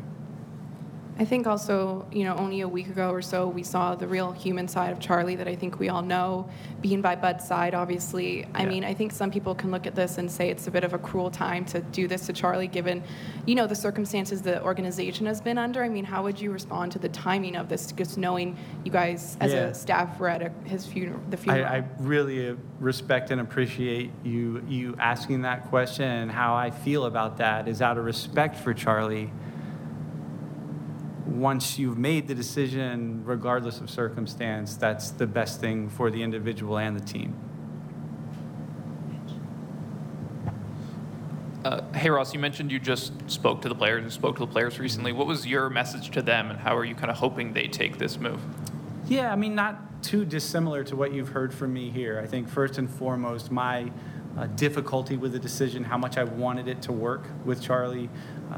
Secondarily, my accountability and this collective setback, and how much I believe in them. And I'm not disappointed. We're not disappointed in the individual's effort, in the individual's actually their performances. There's so many individual performances happening well. I feel like we can play better as a team, and I think they understood that and appreciated it. Along those lines, Ross, did you speak to players before the change? You obviously spoke to them afterwards, but did you seek out thoughts from them beforehand, or did they offer any? So the first one, absolutely not, and the second one, no. It's not a decision you can be collaborative on. Gotcha. With respect to Schneider, he's obviously qualified, but did you consider other internal candidates for the interim role, whether it was Pete or Casey or anyone else? Yeah, I mean, we're not going to make any decision without working through somewhat of a process. But again, it's not one where I can be exceptionally collaborative. I did work through some alternatives and ultimately felt strongly about John Schneider being the interim manager. Ross in the middle. Is it the current slide of the team, is it going to impact at all your strategy with the trade deadline looming? Or is it going to rest on what happens in the next few weeks with the team and its new Can manager? you just say the first part again? It's weird acoustics back there for some reason. With the recent slide of the team, and how much is it going to rest on the next couple of weeks, your strategy for the trade deadline? I feel great about this team. I feel, I mean, the potential. As I said, I'm disappointed in where we are and not realizing our potential. And part of that is me continuing to think about how we can improve it with our leadership group, and a part of that is the trade deadline. Ross, back in spring training, you ended up extending Charlie through 23 with the 2 club options. And at that point, what was the evaluation? How did that evolve so much that you got to this point 3.5 months later? I would say all the things that I've said again. I really wanted this to work, as evidenced by that decision. And, we continued to work together to think about how we could collectively improve the team, collectively improve our performance and our outcomes, but ended up making the decision we made today.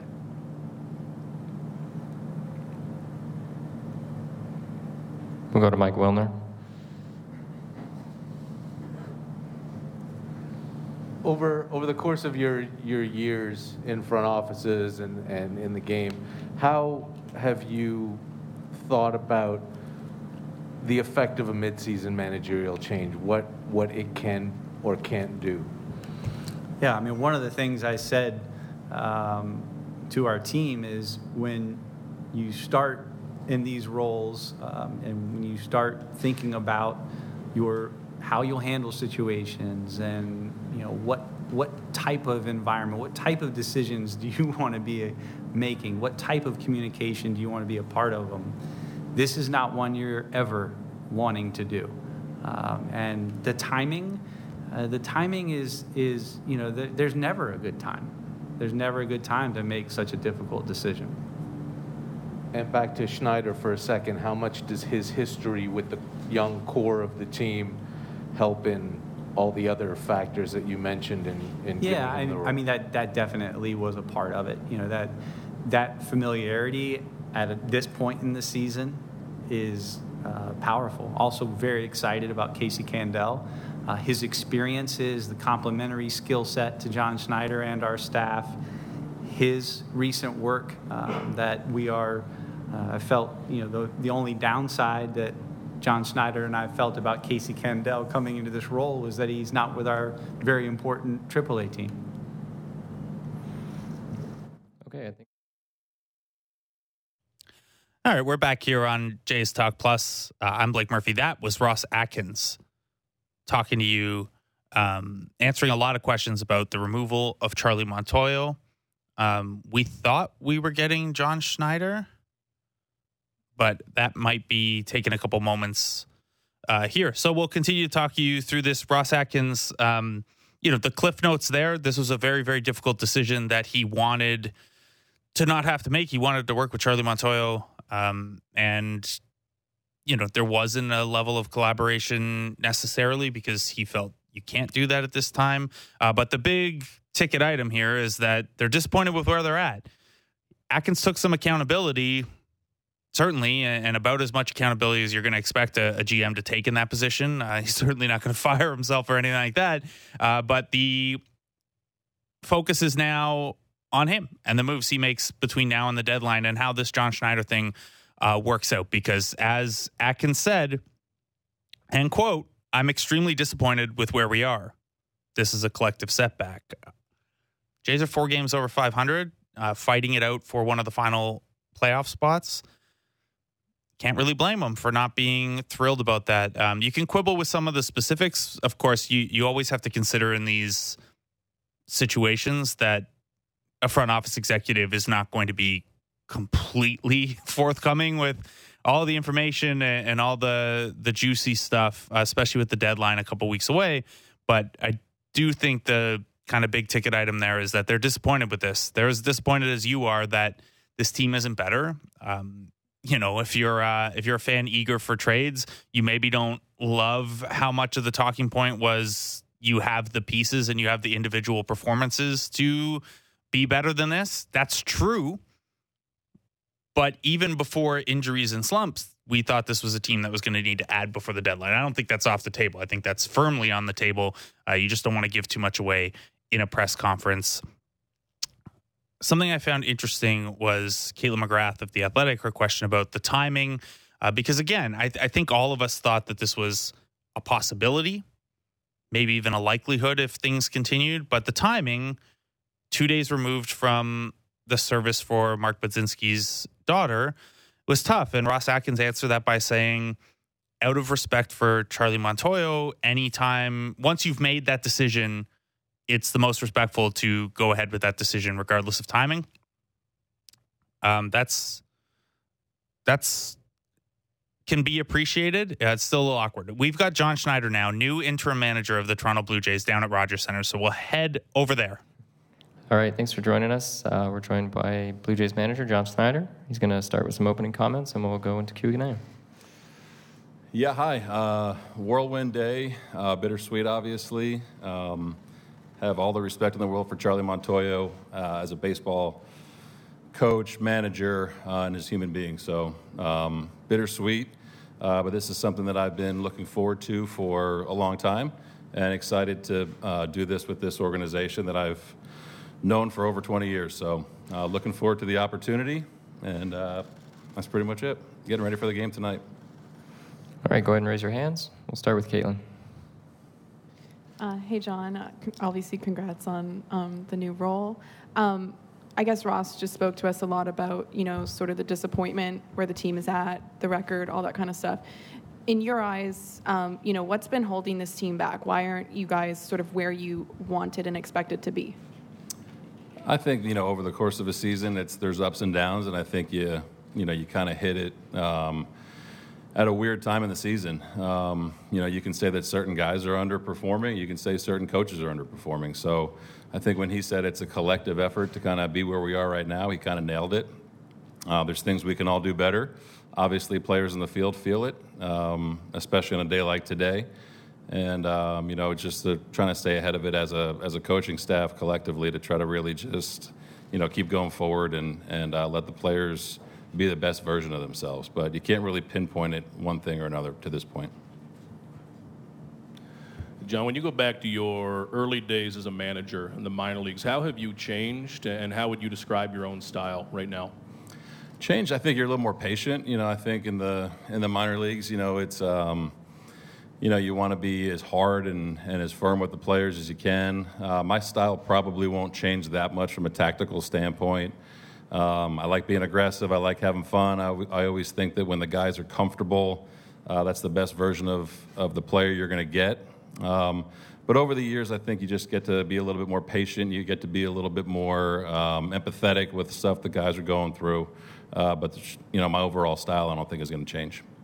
And these past few years working on Charlie's staff, whether it's smaller moments or bigger picture stuff, what do you take from that and adapt yourself as a manager?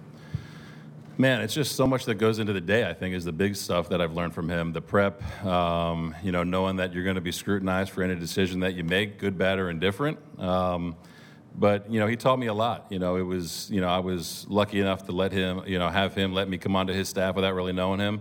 And like Ross said, man, any success that we have going forward, he's going to be a big part of. So just looking forward to kind of continue to, do the things that we've all kind of set in place collectively, and hopefully it turns out the way we want it to turn out.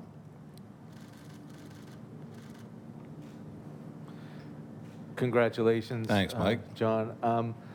You want to continue to do the things, but you also have to tweak it a little bit, Sure. right, as being the new guy in charge. And hanging out on that top step the whole season, how much have you seen that you might do differently? How much have you seen that, if you were running the show?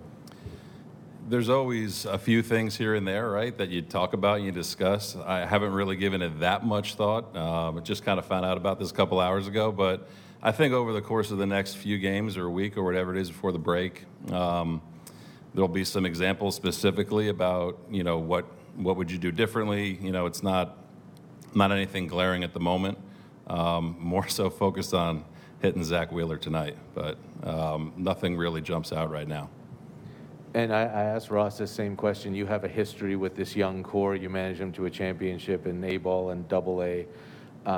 How much does that help what needs to happen over the last 74 games? It's awesome. I mean, it's a level of comfort with the guys that I have and that we all have as a staff. We've all been here for 4 years. So I think, knowing them and kind of what makes them tick is, something that I'm lucky enough to have.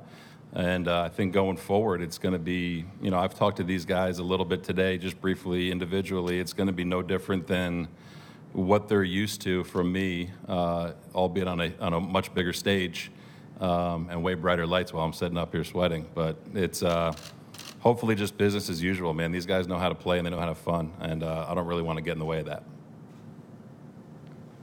Hey, John, along those lines, you know Vladdy as well as anyone. What have you seen from him so far this year? It seems like there's a little frustration, at least right now. And what are you looking forward to him from this point on?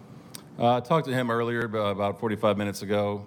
Nothing different. He's one of the best players on the planet, I think everyone knows that. And this year has been a little bit of an up and down year for him, especially when you're looking at, comparisons to last year. But I don't want him to put any added pressure on himself. I think every player goes through an up and down spell or times of frustration, and I think we're kind of just catching it all together at the same time with Vlad. But we're looking forward to Vladdy being himself the rest of the way out. And I guess more broadly, what are you most looking forward to for yourself, for this group, as this season progresses here? Everything. This is, like I said, it's bittersweet and emotional. This is something that I've always wanted to do. And I'm just looking forward to doing it with this group that I'm familiar with, both in the coaching office and the guys in the clubhouse and the guys in the front office. I've been very fortunate to be around this organization for as long as I have. So being able to hopefully kind of put my stamp on it a little bit with the other guys that are, on the coaching staff is what I'm looking forward to, and hopefully sharing those with the players as well, those good times. Hey, John. John, you touched on it earlier. You have no shortage of experience as a manager, but you've had the opportunity to kind of learn on the job in the big league dugout over the last year or so. What do you think that's going to do for you moving into this role right away? The reps kind of help. You're kind of managing a game while not managing a game every night in the role that I have been in. So I think trying to just make good decisions pretty consistently is the biggest thing I'm looking forward to. Being prepared and kind of having things not speed up on you. This is all new to me. This is all different. So there's going to be times where it's, holy crap at times, I'm sure. But just being as prepared as I can and, just being convicted in decisions that we make collectively. And the last week or so has been very tough on this team emotionally. How have you? What's your sense of what the morale is like in the clubhouse these days? Yeah, there's no doubt it's been a tough 10 days. Starting with a doubleheader against Tampa, and then Bud and his daughter, and then a rough road trip. So I think if you put that in a vacuum, it's tough. Every team is going to go through some kind of up and down over the course of a year, and I think we really kind of just got it from a lot of different angles over the past 10 days or so. So the morale's good. The guys are, they know that they're talented and they know that they can play better. So that's going to be the main message going forward. Who were your first phone calls and/or texts to once you got the job, and what were those conversations like? I was in the car with my wife and 2 boys going to lunch, and those plans changed in a hurry. So they heard the news kind of firsthand from Ross, which was cool. Called my parents, called my 2 brothers, let them know, and then was on my way to the yard. So happened really quickly, but was very fortunate that my wife and boys were in the car. They got to hear it firsthand, and pretty cool to call my parents and brothers as well. Where were you eating? We were coming up here to the Sportsnet Grill. Gunnar and Grayson wanted to come down and hit in the cages afterwards, so we had to change plans real quick, and I think Jess took them out for a nice lunch somewhere.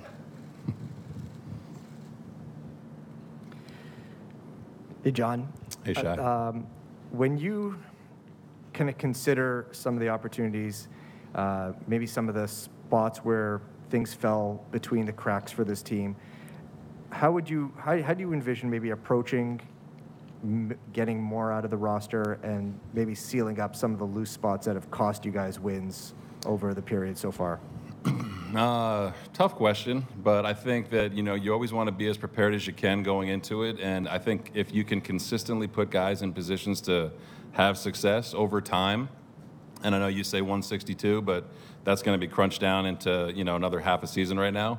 The more you can do that, the better off you're going to be. So I think just being consistent with those decisions and consistent with our prep work, and being convicted as a team that this is going to be, advantageous to us to win a ball game that night.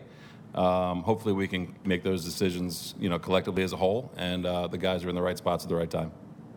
Is there anything in your in the club's prep process that you envision adapting from Charlie to kind of now that you're in the big chair?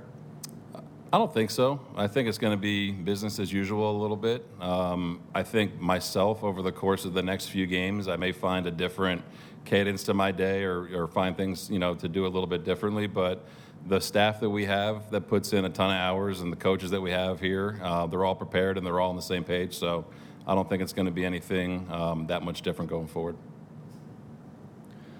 John, just to deviate from Blue Jay strategy, you're the third UDEL alum to be a manager in the big leagues. To be in the same category as Dallas and even Lee Ilya, give me a thought on that. It's cool. UDEL, the big powerhouse baseball program, right?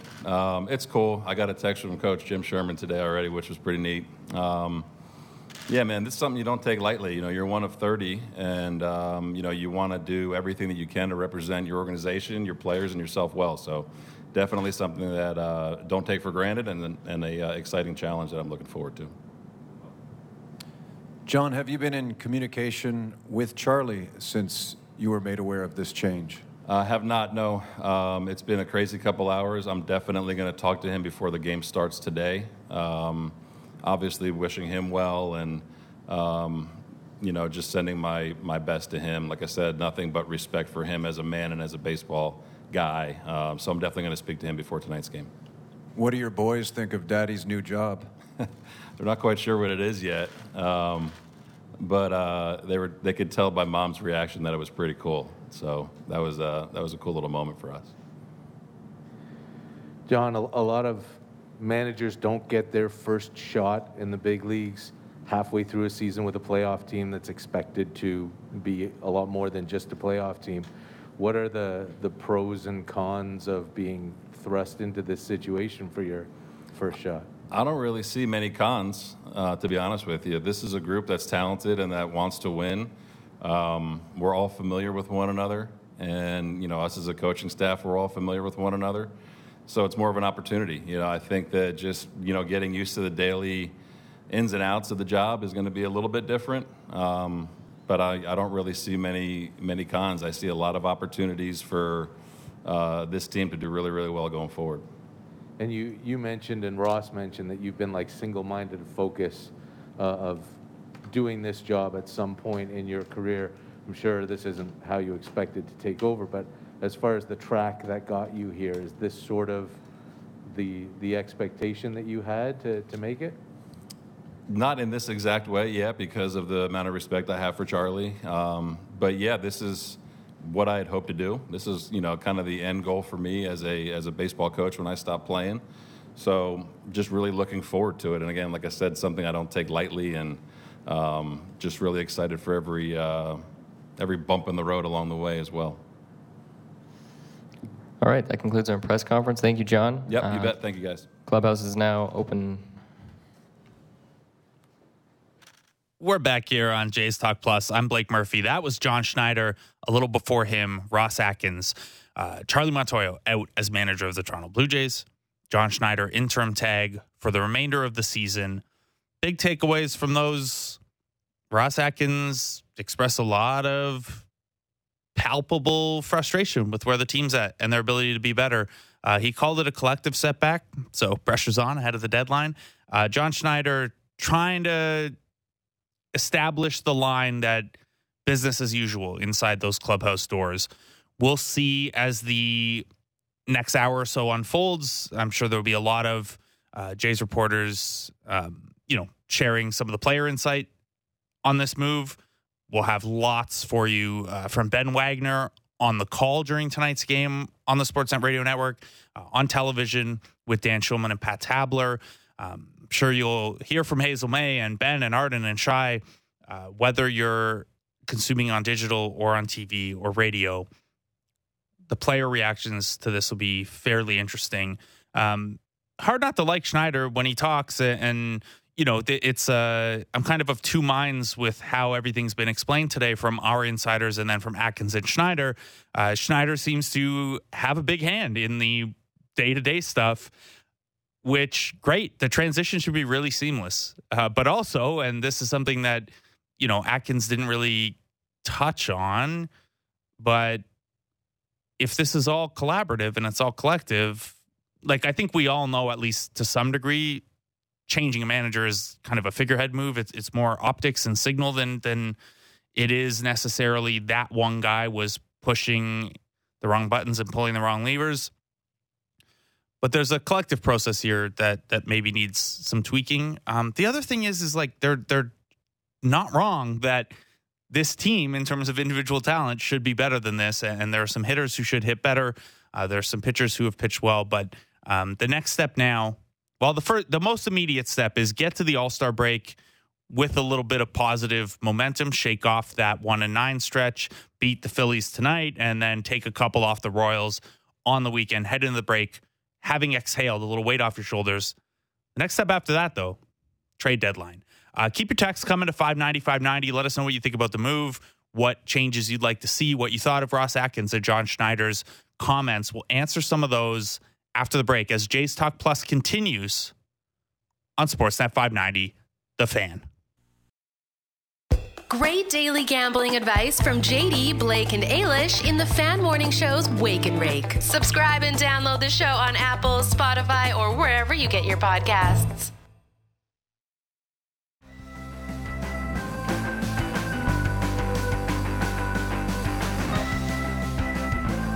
Welcome back to Jays Talk Plus.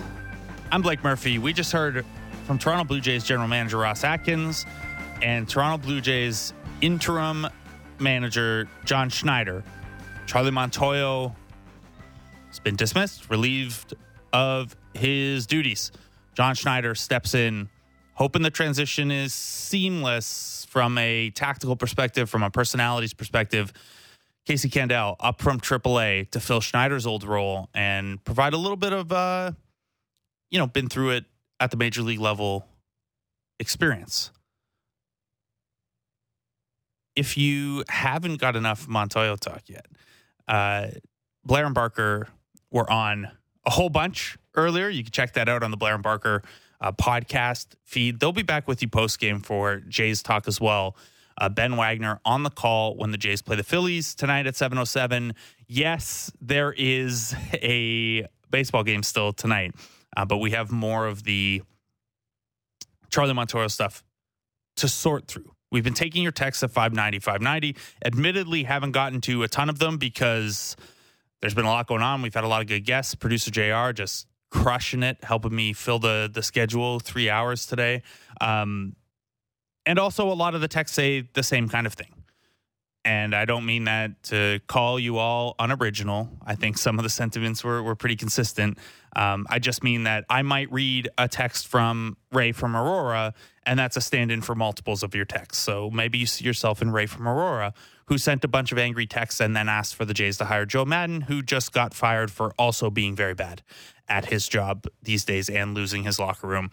Or Paul in Peterborough, who thinks the home run jacket is emblematic of the problem with the Jays. Maybe you see yourself in that. Paul says, you swing for the fences, no working the count, no small ball. I'm not a big small ball guy, just the overwhelming amount of data in the history of baseball suggests it's not super effective, especially when you have home run power. I will say that there have been some situational things that are certainly frustrating. This team's inability to hit with runners in scoring position for long stretches of time. We sat down with Chris Black yesterday and went through some of the plate discipline stuff and some of how pitchers are attacking the Blue Jays and the lack of Blue Jays adjustments to that. Vladimir Guerrero is a good indicator. Getting hammered with breaking balls in the zone as pitchers bet that he's not going to do it. And then yesterday, he got hit with a lot of stuff falling out of the zone or just a little bit of timing off. Vlad did eventually rope a single the other way, a very well hit ground ball, but it was after he got a second chance because a fly ball wasn't caught in foul territory that should have been, and B, after he had 3 swinging strikeouts with 7 swing and miss over those 3 plate appearances. Rough one for him, wearing the frustration. Obviously, there was the missed step on first base. That's not what caused Charlie Montoyo to be let go, but it didn't help. Ross Atkins saying earlier that this decision came together in the last 24 hours. Not truthful. Caitlin McGrath pushed him on that a little bit, and he was like, well, whether it's days or weeks, it's not finalized until it's finalized. John Schneider said he just found out today on the way to have a delicious lunch at the Sportsnet Grill, which you can check out before, during, after Blue Jays games down at Rogers Center. We'll see how that change works out.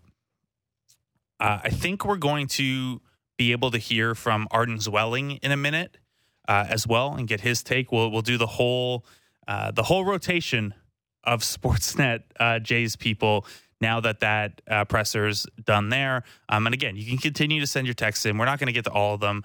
That's okay. John from Oshawa says, I told you, Murph, I know my baseball. John from Oshawa, my only response to you was that I didn't think it was going to happen the day after the funeral is all. That's all. That I didn't think they would be doing it immediately after Mark Budzinski's daughter's funeral. That's all.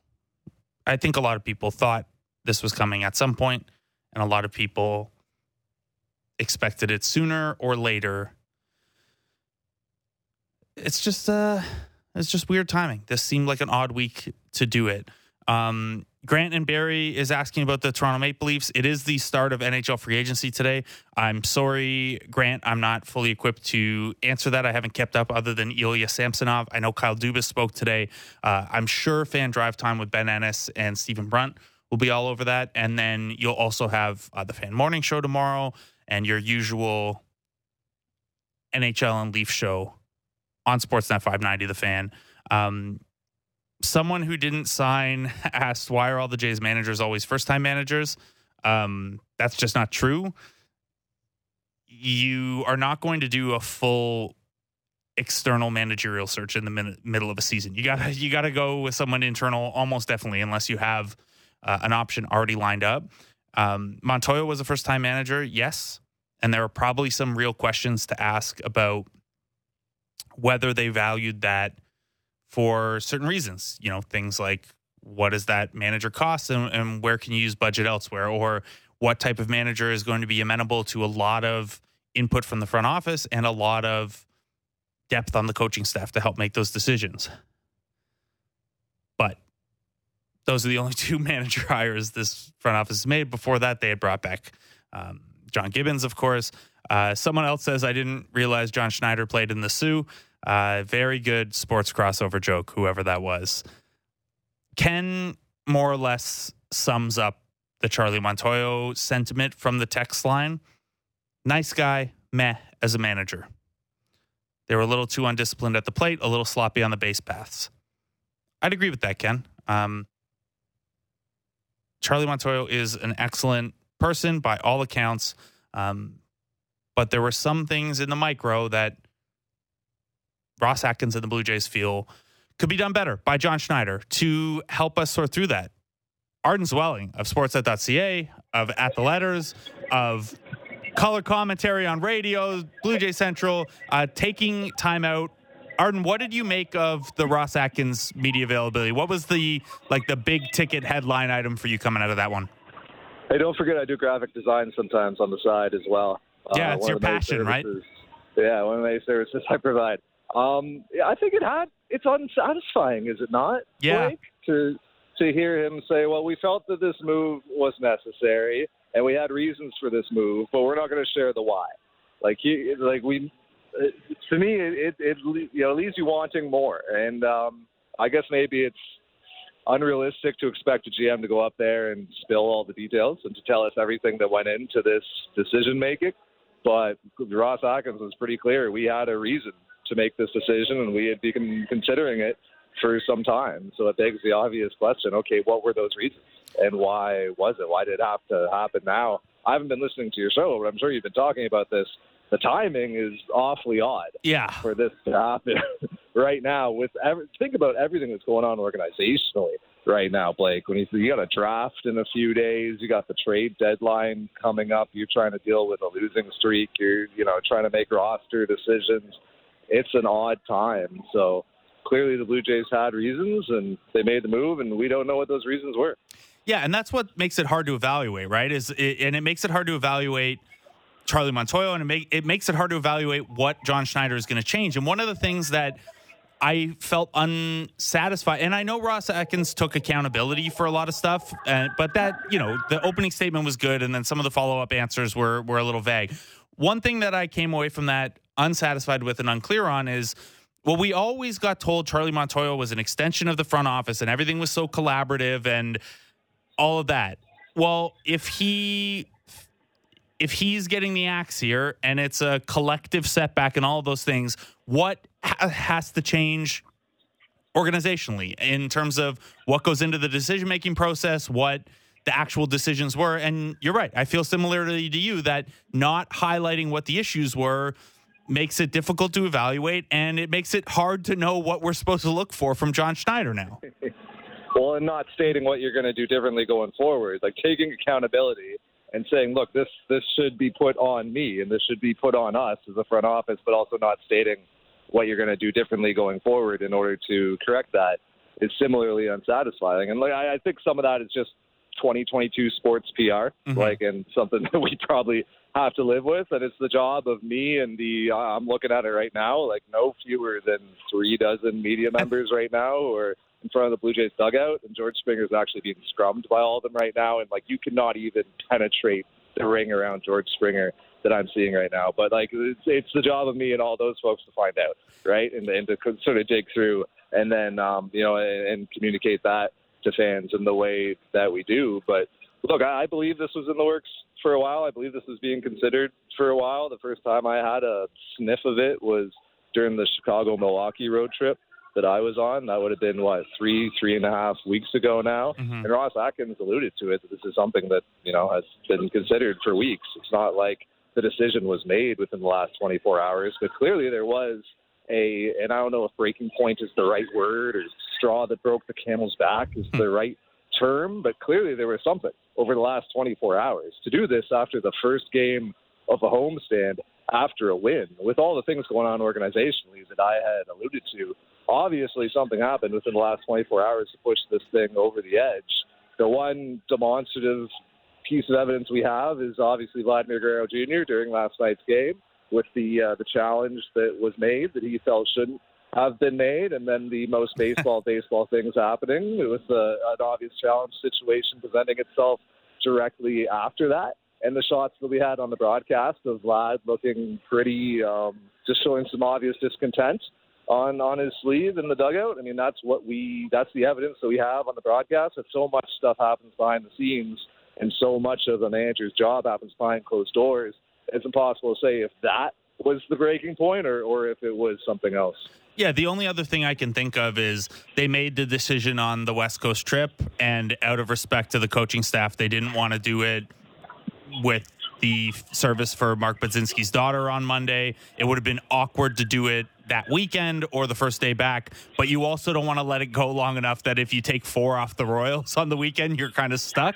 I did think it was, in terms of not getting the answers too, I did think it was at least a little bit funny that they put out the batting order right before that press conference. It's the exact same as every day. I know the batting order is not everything, but the really sticking to the everything's going to be the same. We're just, kind of hoping for a different voice and a different result. Arden, have you mentioned the George Springer scrum. Have you gotten a chance to get reaction from anyone else around the organization yet? No, I was stuck in traffic coming into Rogers Center, got in time just for the press conferences, saw those, walked into the clubhouse. There wasn't a soul in the clubhouse other than Ross Stripling, who's starting, and you don't talk to the starter of course. On his start day. So I haven't, and then I stepped out here, and my phone rang, and I started talking to you. So George Springer's being scrummed right now, and like I said, this isn't the day to gather that type of stuff. Yeah. Players are going to be pretty scarce, and there is a rather considerable media throng here. But I do think you raised an interesting point about Julia Budzinski's funeral the other day and the timing of this. We can just borrow words from Ross Atkins that he said on the podium that, look, regardless of circumstances, the fair thing and the right thing to do for the individual and for the organization once you have made that decision is to execute and is to do it. So that tells me that the decision had not been made on Monday, on the off day, that the decision had not been made on the West Coast trip. I think that Ross Atkins tipped that hand, so it had to be something in the last 24 hours that pushed this over the edge. And it's just sort of one of the unsatisfying things right now at this point that we're in. Ross Atkins, also said something to the effect of, we felt we put ourselves in the best position going forward by firing Charlie Montoyo. Well, that means you felt that he was holding you back from going forward, but you're also not indicating why he was holding you back and what it was about his managerial style. And then even just to respond to your lineup comment, which I thought was well put, we're not going to see different lineups, I don't think. No. And I don't think we're going to see different tactics, because I think that the lineup is a collaborative effort between the front office, between the coaching staff, between high performance, between the training staff, between analytics. I don't think that Charlie Montoyo was waking up every day and looking at an empty lineup card and just writing names into it. There's a lot of cooks in that kitchen. So I wouldn't expect the lineup to change. I wouldn't expect the tactics to change, because I think that John Schneider, honestly, has had a very heavy hand in a lot of the Blue Jays' tactical decisions this year. He has been a key decision maker for them on that bench in his role as bench coach. So I would expect that tactically this team's going to play pretty similarly. So we can even sort of eliminate those things from the list of reasons why. I don't think it was tactical decisions. I don't think it was lineup decisions. As we sort of play the process of elimination here, it has to be something behind closed doors, doesn't it? Doesn't it have to be something in the clubhouse? It has to be something about Charlie Montoyo's leadership that the Blue Jays lost confidence in only 4 months after extending him. Yeah, it has to be. And whether that's I'm trying to, and I'm not as close to the team as you are, so maybe you'll get a better sense of this over the coming homestand.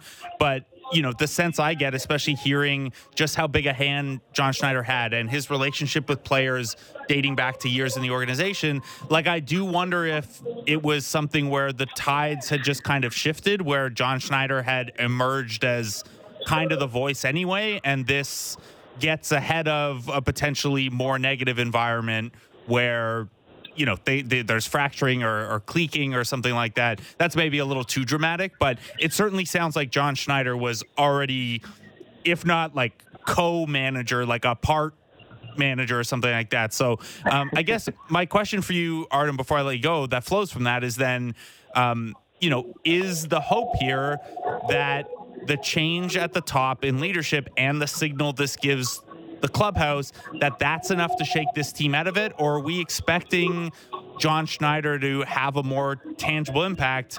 Or are we even hitting pause on all of that because the trade deadline's so close? Yeah, let's see what they do on August 2nd, right? Let's see what happens in the next few weeks. I think that, and you and I probably talked about this last time we were in, this club was due for some positive regression regardless. Yep. I think, honestly. And look, you can point to the run differential actually and say maybe they've actually, don't deserve the record they have. Maybe they've been a little bit lucky. But I think that when you measure talent and when you measure projections individually for each player, you see why Fangraphs will still give this club an extremely strong playoff odd, even better than clubs that it has a similar record to, because of how these players project. And it's been sort of the maddening thing about the Blue Jays is how the whole has not been equal to sort of the sum of its parts. And that even extends back to last season, where you're left scratching your head at the end of the year of like, wait, how did we have the Cy Young and the MVP runner-up and, Marcus Semien having like the best power season the second baseman's ever had, and Jordan Romano being one of the league's best closers, and on and on and on, and we didn't make the playoffs? Like, how did this happen? It's sort of similar this year. Like, how do we have this stud and Alek Manoah and Kevin Gausman as top of our rotation as well? And sure, Vlad took a step back, but he's still a 130, weighted runs created plus player. And oh, by the way, like 8 of our regulars are over 100 weighted runs created plus. And why aren't we winning? Like that's been sort of the big question around the Blue Jays for the last 18 months or so now. And it's one that I'm certainly not qualified to answer, but I think that the Blue Jays feel that one way that they're going to turn that around, I guess, is by removing the manager and making a change at the head of their leadership in the dugout. But it's not like this is a new voice that's coming in. It's not like this is going to be a different approach. It's going to be a very familiar voice that all of these players not only have known for the last couple of years, but have known like since New Hampshire and since Dunedin. It's going to be a very similar approach. So it puts an awful spotlight on Charlie Montoyo, really. And if this club goes off to win, say, 10 of the next 12, yeah, a lot of people are going to look at it and say, oh, wow, it's because they changed the manager. But honestly, I think the Blue Jays were due to win more than they lose going forward regardless, because I don't think that the club or the results that we saw lately really represent the true talent level of the club. Yeah, it'd be super unfair to Charlie Montoyo if their next 5 games were against a team that is shorthanded because of COVID restrictions and injuries, and then 4 games against a team with a 391 winning percentage. That would be unfair. I hope that doesn't happen that way for him. Arden Zwelling, thanks so much for taking the time out, man. I know it's a busy one for you, so I appreciate it. Good to talk to you, Blake. Take it easy. Arden Zwelling of Sportsnet.ca, at The Letters, everywhere else you consume anything Jays, and got to find out more about that graphic design side hustle he's got, and rugby superstar Arden Zwelling. That is, we've heard from a lot of our Sportsnet voices today. It's obviously a big day. The Toronto Blue Jays move on from Charlie Montoyo in the manager chair. John Schneider takes over. Ross Atkins not happy with where things are. To quote him, "I'm extremely disappointed with where we are. This is a collective setback, and ultimately this starts with me." The clock hits pause here a little bit, kind of just because of the way that baseball scheduling works. The draft is on Sunday, and then it's the All-Star break. But coming out of that break, all eyes on Ross Atkins at this point, I think, especially with the main talking point today being that this should be a seamless transition in the manager chair, because John Schneider was already so heavily involved and already has relationships with a lot of these players. So probably turns around because they were due for some regression and they're a better team than they've shown. And the Kansas City Royals are coming to town for 4. But coming out of that All-Star break, it's going to be eyes on the front office. Let's take a break. When we come back, we'll cross over with Fan Drive Time. We'll have Ben Ennis on, and we'll tee up tonight's game. Ross Stripling against Zach Wheeler as the Jays look to win their second in a row and move to 1-0 under John Schneider. That's next on Jays Talk Plus on Sportsnet 590 The Fan. The smartest takes on the biggest stories in sports. The Fan Drive Time with Ben Ennis and Stephen Brunt. Be sure to subscribe and download the show on Apple, Spotify, or wherever you get your podcasts.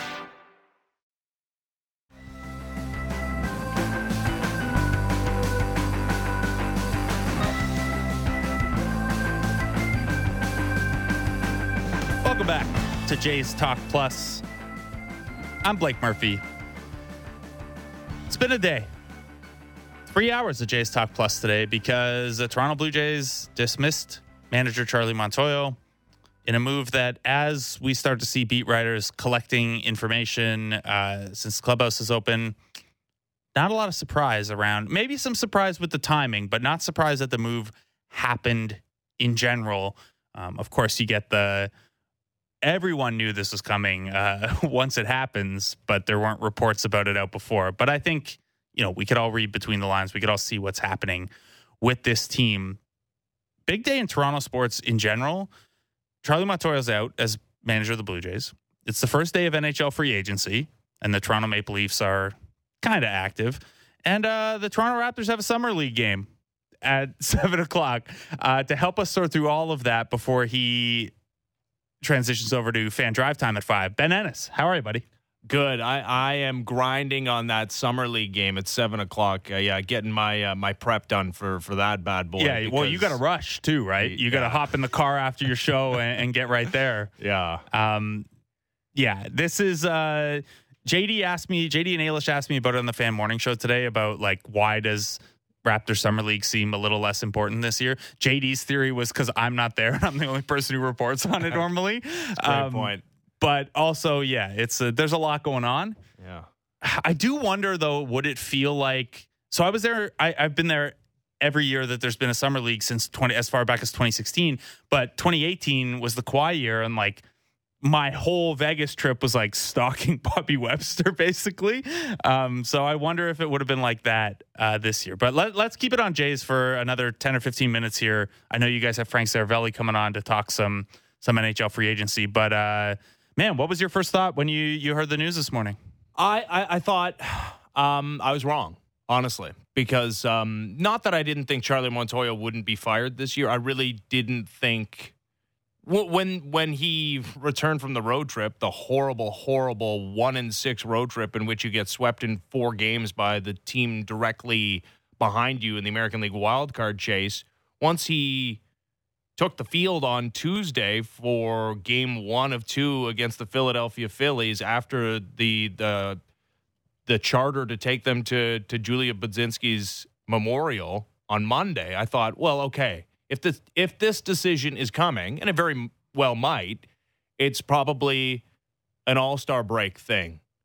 But no, it was a day later. And clearly, and even Ross Atkins in his media availability alluded to this. He said, it's been a tough 24 hours. Like, this decision has been percolating for a while. And like, I'm not an insider. I'm not like Blake Murphy going down to Vegas Summer League and has all the numbers of everybody who is in the circle of confidence with the Toronto Raptors.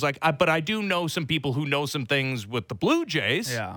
Some of those people sometimes come on the radio with me. But and sometimes they can't say all the things that they know, right? And so this was percolating a couple of weeks ago, and maybe some signs of life, maybe taking 2 out of 3 from the Boston Red Sox and taking the first 2 games against the Tampa Bay Rays might have staved off what was eventually going to happen. But no, it came a week later. So I was slightly surprised. There's a very cynical part of me that wonders if they saw that 18 game and 17 day stretch and knew they wanted to make a change at some point. Obviously didn't think it would get that bad, but also didn't want to make the change and have a new manager saddled with wearing it if things didn't go well during that stretch, where you'd be juggling starters and stretching out your bullpen and doing the 40-man churn and stuff like that. And then there's the other factor, and Arden kind of shot this down when I just talked to him, but with the service for Mark Budzinski's daughter being Monday in Virginia, you maybe couldn't do it on Sunday, Monday, Tuesday. But Ross Atkins basically said, well, it's only respectful to Charlie Montoyo to do it as soon as you make the decision. So I don't know. I agree with that. And I thought that was well put, right? Mm-hmm. Like, it is just business, right? But it does, if that's the case, it makes today being the day extremely curious given what's happened over the last couple of weeks. Right. Because, he managed yesterday. Yes. And they won a tight game, and the bullpen did what you'd want it to do. Like, there was the Vlad thing, obviously, in the challenge, but you win a one-run game. Maybe they just wanted him to get the 500 record, and he could get out. Yeah, because he finishes his Toronto exactly Blue Jays at 500. Just like Carlos Tosca, the great Carlos Tosca. So this isn't even cynical, what I'm about to say. This is just matter of fact. When front offices fire their managers in Major League Baseball, they do it at points in the season in which they expect the team to take off, right? Dead coach bounce. Yeah, but part of that is also looking ahead to the schedule. And you got Zach Wheeler tonight, so that's a tough one. And then 4 against the Kansas City Royals before you take a week off of the All-Star break. So, I wonder if that plays into it as well. We've seen various degrees of success with the managerial firings this year, by which I mean the Angels have been even worse, like way worse. They were only a couple of games under 500 with Joe Madden. They're atrocious when Phil Nevin, finally gets back into the dugout. And yeah, the Phillies are okay. They're fine.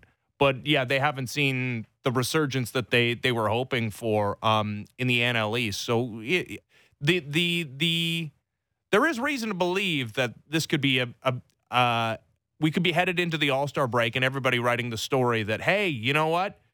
The Blue Jays are getting, at least short-term, what they expected out of this thing. This team looks more alive. We can't tell you any of the things that actually changed because the whole talking point and company line was, well, John Schneider was doing a lot of this anyway. Well, but that's, I think Ross Atkins actually, did make reference to the things that he doesn't want to talk about in respect to Charlie Montoya. You just fired a guy, so there's obvious. You don't want to shovel dirt. Yeah. No, it's a two-parter, right? Like there's hey, everybody, players, pay attention.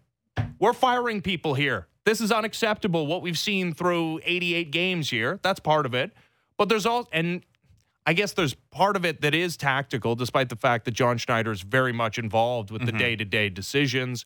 And I don't know how much you can quibble with necessarily with Charlie Montoya. But there's other things. Like, I know we roll our eyes at the way media availabilities are addressed or the lack of focus at times. And maybe lack of focus is the wrong term because Ross actually was asked that directly about focus and didn't say they were unfocused. And I generally agree with that. But there have been instances where it's like, okay, the Blue Jays lost 6 of the 7 games on the road trip.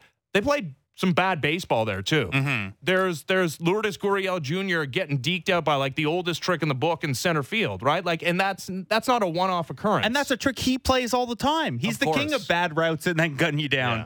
So that's a tough one. And look, in 2022, there aren't a lot of great ways to evaluate a manager because everything's collective and everything's, there's some stuff coming down from the front office and, they have a hitting coach and a hitting strategist and all this stuff. But if you're going to look at things, a couple of the things I think you would look at, record in one-run games, which the Jays were solid, but it had come down to earth. I think if you wanted a proxy for not readiness, but approach at the plate, how you do with runners in scoring position is fairly random, but that little bit that's not random is maybe can you adjust your approach to the situation? And the Jays have been a disaster with runners in scoring position all year. And then bullpen, you only have the arms you have. There is one stat, win probability added, that's adjusted for leverage index. It's our best look at giving us hey, did you use the guys succeed in the right situations? Did you use the right guys in the right leverage? And the Jays ranked 27th in that one. So maybe there's something there. But also, like, who are you going to throw out there? You have Jordan Romano and a bunch of pitch to contact guys. No, I feel pretty confident in saying that watching the way the Blue Jays are deployed, the rest of the season's not going to look all that different. I really don't think. Like, I joked with Arden. The lineup came out shortly before that press conference and was the top 8 is the exact same as it always is. Of course. Because, John Schneider's involved in that conversation, but so's the front office, right? Like, also, you have 8 really good, everyday quality players. That's why it's the other stuff. It's not 100%, but it's like 99%. Other stuff, the stuff that maybe we don't even know about. Yeah, I know we can grab onto the challenge from yesterday or the non-challenge, but that is it's also that's not Charlie Montoya on that phone. No. You want to get real deep state here. It was John Schneider on that phone. Sure. It's not even that. And you know what? It's not even what is Charlie Montoya supposed to do when Lourdes Gurriel Jr. gets deked out in center field? I don't know, but it's a results business, right? The buck does stop with somebody. And I don't know what you have to do to weed that stuff out. No. Maybe it's be more of a hardline manager. I don't know. It's also just the business, right? You're a new-ish front office. He's the first hire. He's an not inexperienced in baseball years, but he hadn't managed a major league team before. Neither is this guy. You know from the start, though, that okay, if this doesn't go well, that's every GM gets that once. Yep. Everyone gets it.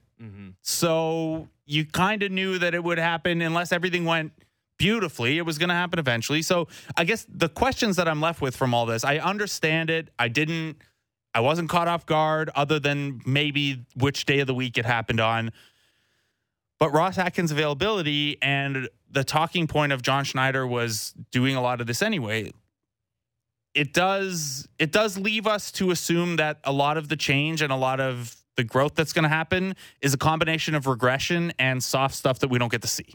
Yeah. And that's a little uncomfortable for me as a guy who likes to lean on the hard analysis. Yeah, well, this is, you know what, in a way, this is great because sports are not just hard analysis. They're not. It's like, and I know you know that. Yeah. And I love my stats too. And this is the sport that we can best judge through numbers and tangible, things that we can see, things that we can evaluate and how things are going. Like we can see the box score and we can go beyond that and we can actually, we can do a lot more with baseball than we can with like hockey, right? Mm-hmm. But I'm fond of saying, and I said this on the Fan Morning Show, but with hockey, but it applies to baseball very well, is like the soft stuff is real, and that gap between what the actual results are and what all of this data that we have and all this analysis that we do says the results should have been, some of that gap between results and expectations is going to be randomness, but some of it is a chunk of it probably is going to be that soft stuff that we can't see or can't touch or can't quantify. Yep, and I don't know. That's what makes today so difficult, especially for you and I who are not in that clubhouse. I mean, even the reporters down there aren't in it as much as I'm sure they would like. But they do have off-the-record conversations, right? Like, and I'm going to talk to some people who know some things, and especially, like, Stephen Brunt knows Charlie Montoyo very probably well. had a conversation with him today. Not to put Stephen Brunt on the spot ahead of the show, but yeah, well, and keep it tuned to Sportsnet 590 The Fan Drive Time coming up after 5 o'clock. We will ask him that very question. But no, this is a man that's been to his home before. That's what I'm going to try to get to the bottom of in the next couple of hours is exactly what's happening here. Because here, me as a rube, like me, that the only way I can evaluate this stuff is through like body language and post-game media availabilities, which is stupid, right? But to me, it feels like, especially when things go wrong, and this is like, it seems so easy that I want to push back from this, but it does feel like a lack of accountability. Like and it's not that he's just letting the inmates run the asylum, right?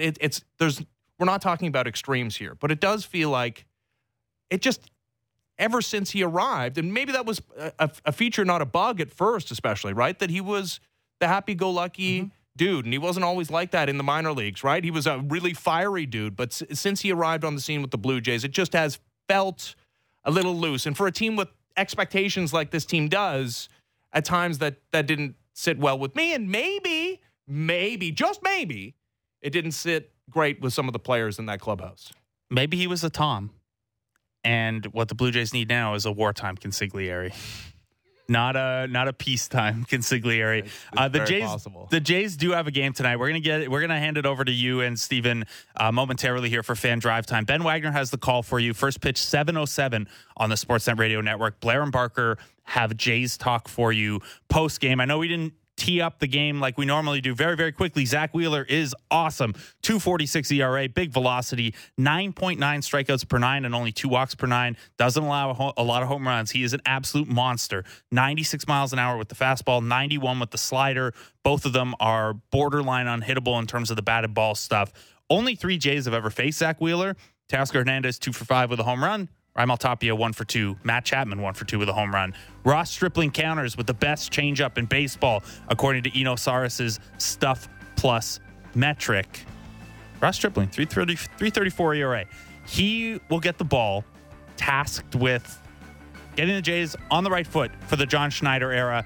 Thanks to all the guests we rotated in and out as we reacted to Charlie Montoyo today. Thank you to producer J.R. Manatad, who knocked it out of the park, getting lots of guests for us today. Thanks to Derek behind the glass. And thank you, Ben Ennis, for taking a few minutes before Fan Drive Time. Ben Ennis and Stephen Brunt coming up next on Sportsnet 590, The Fan.